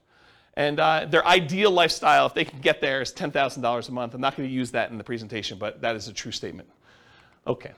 This is the mortgage rate handout sheet. In the middle section, it shows you all the different interest rates for the different loans for owner-occupant and for investment properties and stuff. So those are the assumptions I've used on the different classes. Today's class, I think we're using 5%, which is sort of like a between the investor loan and the owner-occupant rates that are even on there. Because we're assuming we're coming out of like a really good interest rate environment. I didn't want to handicap them too much, but I didn't want to use like 2.5 or whatever it is, because I didn't want it to be too good. Okay, so really young eyes, whoever can read this. What's line 3, Rachel? Okay, so here we go. $375,000 property value, and that's the purchase price, although they're going to be buying at a discount, which I'll talk about here in a second, and it goes up at a rate of 3% per year. So I'm assuming appreciation rate is 3%. I'm being really, really modest in my opinion. I think that's conservative. Anything better than that helps them while they own the properties. It hurts them a little bit when they're buying more expensive properties in the future, but it helps them for the ones they own. They're taking over debt, so we're assuming they're doing some like a subject to or wrap financing or something like that. And I've set the default that says they're getting a 6% discount from the after repaired value. So this is that argument I made earlier. Look, you're going in there and saying, look, you're going to go and the alternative is for you to list a property with a real estate agent. You're probably walking away, although real estate agents are completely negotiable. You can use whatever numbers you negotiate with your real estate agent. But I think 6% is a very common one that people have used in the past. So what we're saying is, we're going to buy the property at a 6% discount. Like what they would net if they walked away from a real estate agent is some way of looking at that. 4% of purchase price in the cost of acquisition, and we list this as closing costs. And where I got 4% from was 2% for down payment. So we're going to give the seller 2% to have them walk away, essentially, which really means that they're not getting 6% discount. They're really getting more like a 4% discount, right? Because we're going to give them about 2%, although it's 2% of the purchase price and 6% discount from ARV, but it's close. So 2% for down payment. We're going to need to give the seller some money. 1% in marketing costs, so 1% of the property value, our purchase price, is what we're going to use in order to spend on marketing, postcards, letters, bandit signs, whatever we're going to do in order to find deals. But we're assuming that that's a cost to doing the deal. And then 1% in the actual closing costs, going to get title work done, closing services, notary, legal fees, whatever it is there. So I just put that in there as kind of like a placeholder. So I use 4% for our transaction costs to do that. Seller's not giving us any concessions. They're motivated.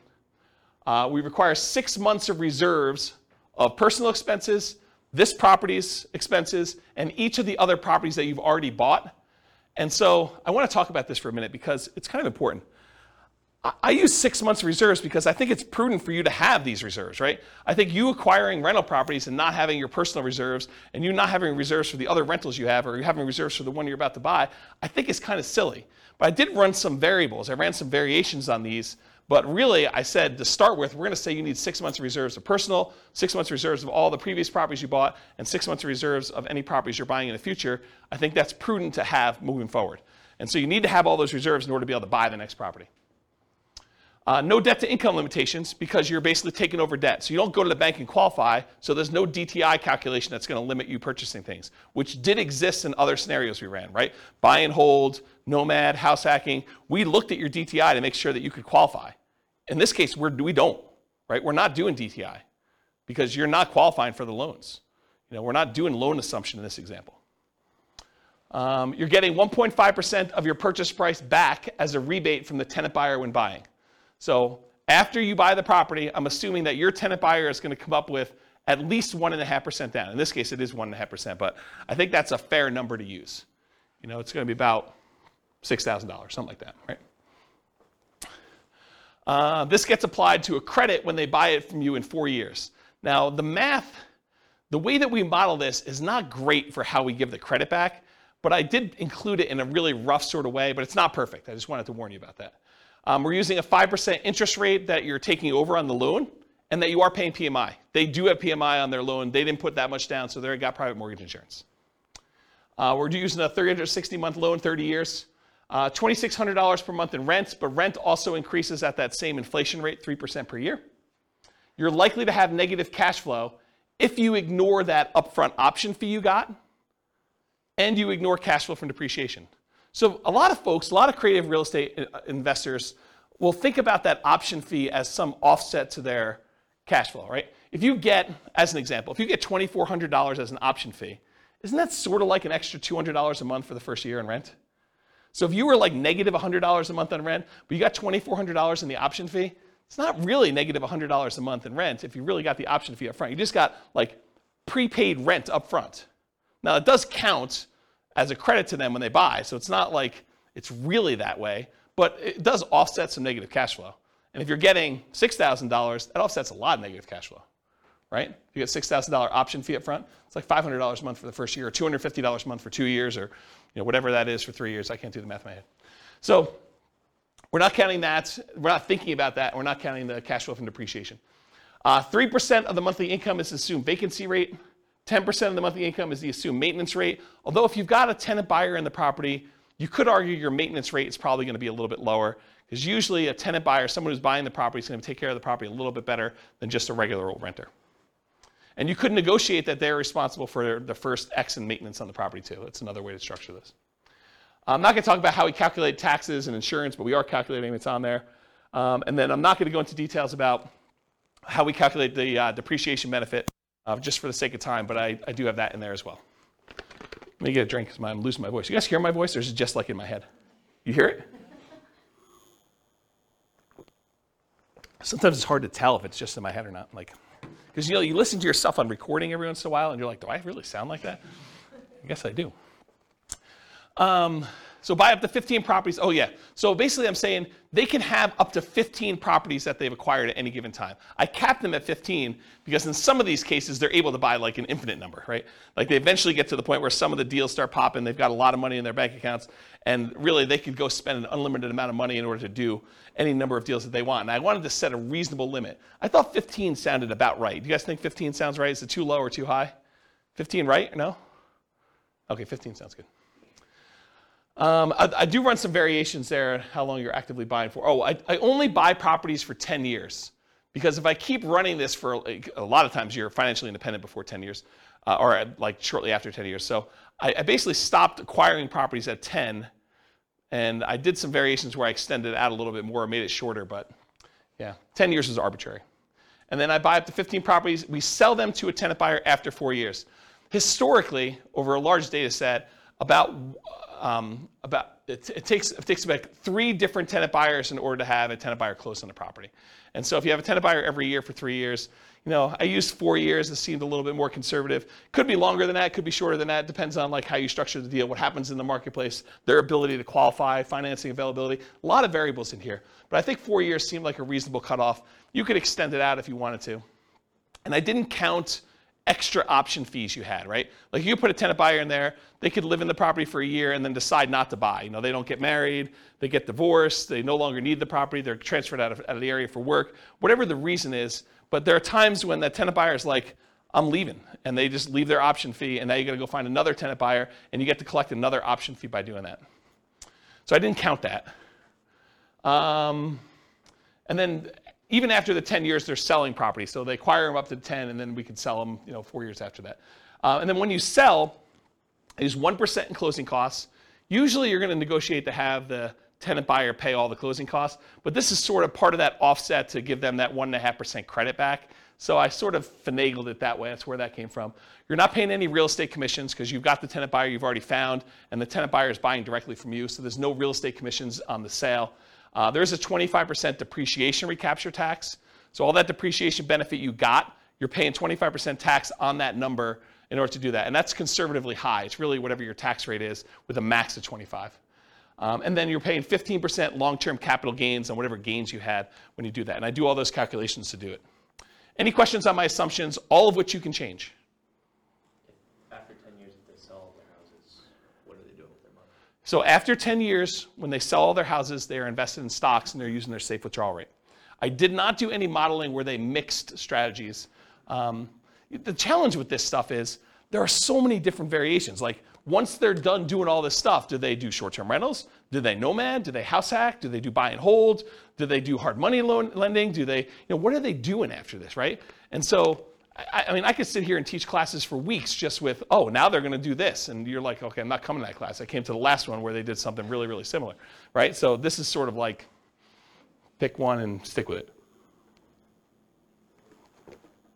But I will add, you could go and model whatever you want, or if you're unwilling or unable to do the modeling, get me on the phone and we can do a paid consultation or something to do it. So, all right, any questions on assumptions? All of which are changeable. Cool. All right, now I'm going to run through the numbers from previous classes really quick. I'm not going to go into really crazy details, number one, because of time, but number two also because if you go watch the buy and hold class, I go through the assumptions for how to get all of these. If you go through the house hacking class, I go through all the house hacking ones. You go through the Burr one, I go through all the Burr ones. So like I walk you through exactly how we do all that. And then at the end, I'm going to show you the ones for creative financing, which I will take some time. So if they did all stocks and didn't buy any real estate, it takes them 40 years in order to be financially independent.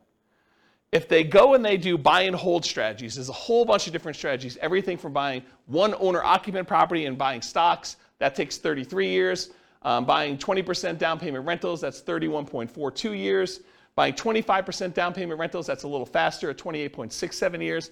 Buying 15% down payment rentals with PMI as an investor, that's 33.5 years. There's a whole bunch of stuff where then you buy an owner-occupant, then you buy 20%, 25%, or 15% down rentals. Those are a little bit faster or slower depending on which one you're comparing it to. There's a whole bunch of ones where you do short-term rentals. Those are really fast, 23 to 24 years for those. There's ones where you buy an owner-occupant property, then you do short-term rentals. Those are a little bit longer than you just buying straight short-term rentals, but you kind of get the idea. So because of time, I'm not going to go into a lot of detail, but you see the numbers, and if you want more information on buy and hold, you know that there's a separate podcast episode for that, correct? Awesome. This is Nomad summarized. If you go buy 10 Nomad properties with 5% down, it's 26.5 years. If you buy 10 fixer-upper Nomads, it's 19.58 years. You buy 10 Nomad by proxy, it's 24 years. 10 Nomads, then you do short-term rentals with them, it's 12.67 years, which is actually one of the lowest in all these. You buy 10 Nomad properties and you get the house hacking roommates, either one roommate, two roommates, or three roommates, or four roommates. It ranges from 21, almost 22 years down to 17 years about with those different ones. If you do Nomads and you do lease option exits, it's about 31 years. If you do the Ultimate Real Estate Agent Retirement Plan, it's about 26 years.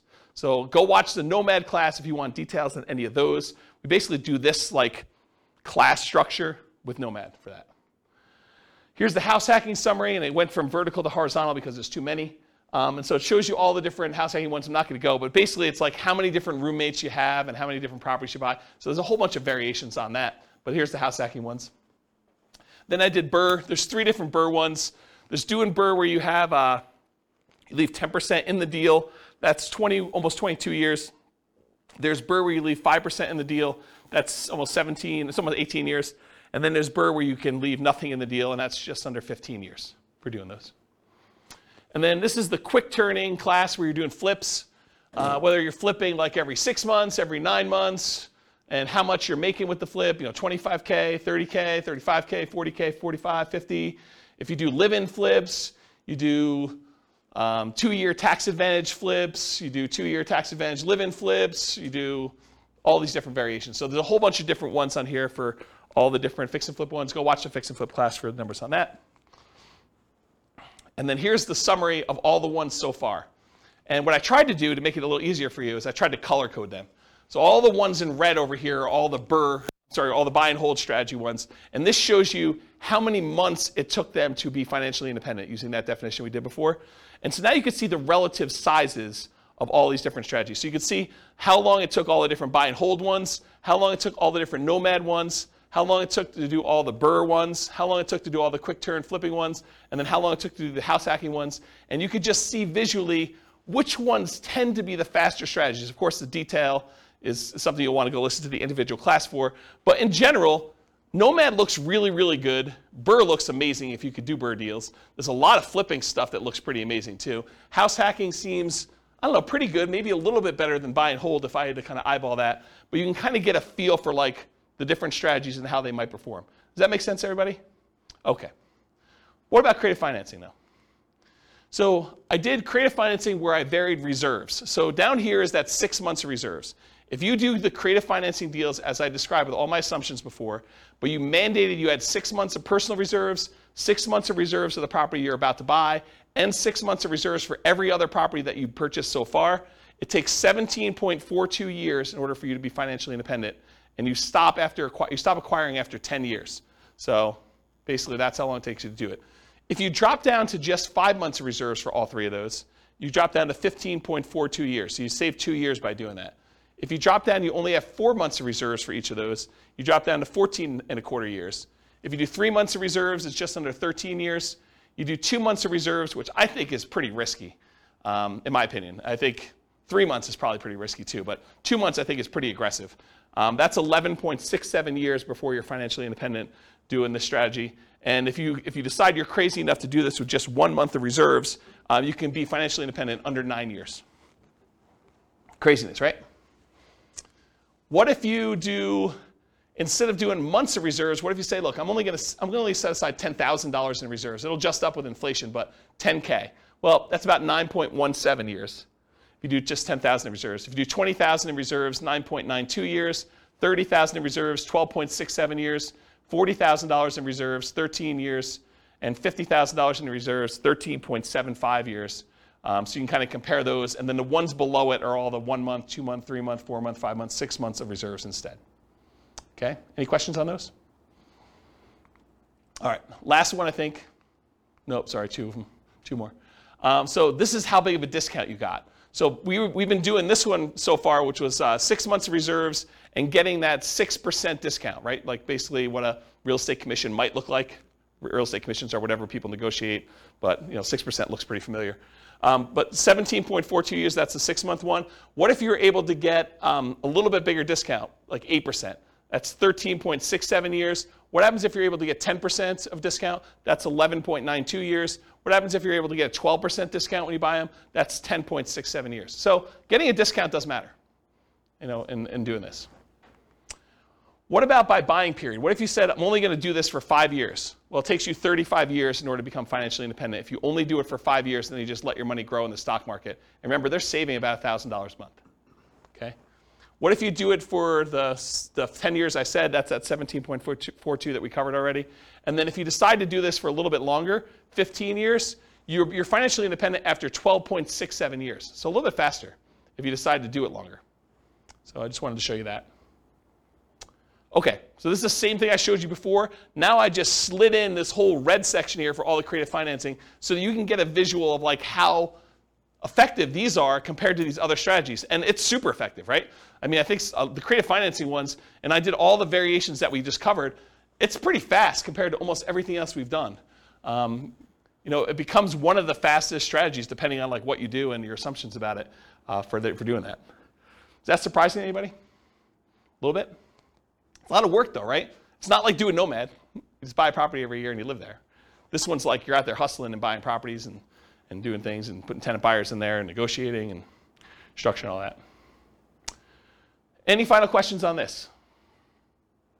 Is that helpful? It's like this slide, especially with the colors. I took a lot of time to write the color thing for you guys. I had to write special code for that. Like it was non-trivial.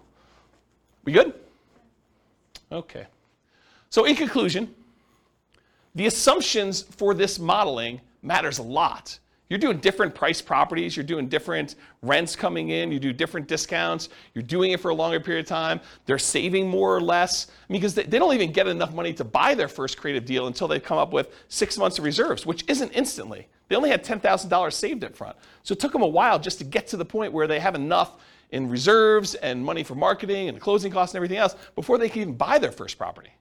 So if you change any of those assumptions, this changes everything. That's why the assumptions matter so much. So if you change reserves or market conditions, the appreciation rate, rent appreciation rate, the price, interest rate, rent, vacancy rate, maintenance, property management, tax, insurance, all those things are going to have an impact on those numbers. The stock market rate of return or what you're investing in, and it's not just the return, it's also your risk profile. Investing in the stock market is a very different risk profile than investing in bonds or crypto, if you guys are into that, right? Their target monthly income retirement. We said they needed $5,000 a month in order to be financially independent. If it was $8,000, that's very different numbers as well. The safe withdrawal rate for any money they have in the stock market, that's going to come into play. The number and the frequency at which you buy these properties is going to be a factor. And then how big of a discount or the profit you make on each deal or the cash flow you make on each deal is all going to matter too. then the strategies that work best in that market may differ. So just because I used all these assumptions doesn't automatically mean creative financing is always better, or house hacking is always better, or BRRRR is always better, or whatever. Like, different markets will have different ones that are better. So you do the math for your situation, and you can go to realestatefinancialplanner.com/model, and over time, it's not all done, but over time, the reason why I'm doing the individual city podcast is going to have each of the cities have their own numbers done for these. So I'll pick whatever the city prices of houses are for there, and their rents and their taxes and their insurance, and I'll run through all the buy and hold, all the house hacking, all the nomad, all the creative ones, and I'll show you the numbers for that city specifically, and that'll all be at that realestatefinancialplanner.com/model page. You'll just pick your city, and I'll do it, and then you can copy your city to your thing and make adjustments from there, and then I'll be able to show you which cities are better, which I haven't really done a lot of work on, but that's where we're headed with that. Yeah, questions? Can you remind me for the reserves? Yeah. What assumptions do you assume they're invested? Do you just assume they sit in a stock market? Okay. Yeah. So instead of modeling and saying, okay, they're 10% in cash and 90% in stock market, I said, look, we're just going to simplify this down, and all of it's at 8% in the stock market. Okay. I thought that was it. I just yeah. There was yeah. a separation between that and like other investments. Yeah, we can model it differently. It's just a pain in the butt. And for the level of detail we're doing, I mean, there's so many things that are variable in this stuff that we're just not making variable at. I just remember you talking about reserves the same way before, so that's why I was... That's the benefit of me teaching the same class 10 times, is that I say something different one time, and you're like, oh, I didn't realize he was talking about it that way. Yeah. Okay, any questions? Because that's all I got, and I am like at time, and COVID voice and everything. Is that helpful? Like a crazy creative financing class? Not probably what you were expecting coming in, right? You thought I was going to teach you how to do creative financing, which I may still do another class, but this is sort of like, hey, now you know more about creative financing and the risk and scalability and how it performs, and I think this was the class that most people didn't know they wanted but do need. So at least that's my take on it. You tell me if I'm wrong. Helpful? Yeah. Okay, good. You're very welcome. Any final questions before I stop recording? Awesome. Well, thank you all for coming. I do appreciate it. I will see you all next week for partnerships. With home prices up, mortgage interest rates up, and rents up, but not quite enough to counteract the higher prices and interest rates, cash flow on rental properties in Baltimore is harder than ever. Book a call with the Real Estate Financial Planner to apply our proprietary 88 strategies to improve cash flow on your rentals. See the show notes for a link to schedule your call and improve your cash flow today. If you're a real estate agent, lender, or professional in Baltimore that wants to help our real estate investor listeners, consider reaching out to learn about collaboration opportunities with this podcast. We'd love to add more value to our listeners by having you assist our investors buy, sell, and finance their real estate investments. See the show notes to schedule a call to discuss collaboration opportunities.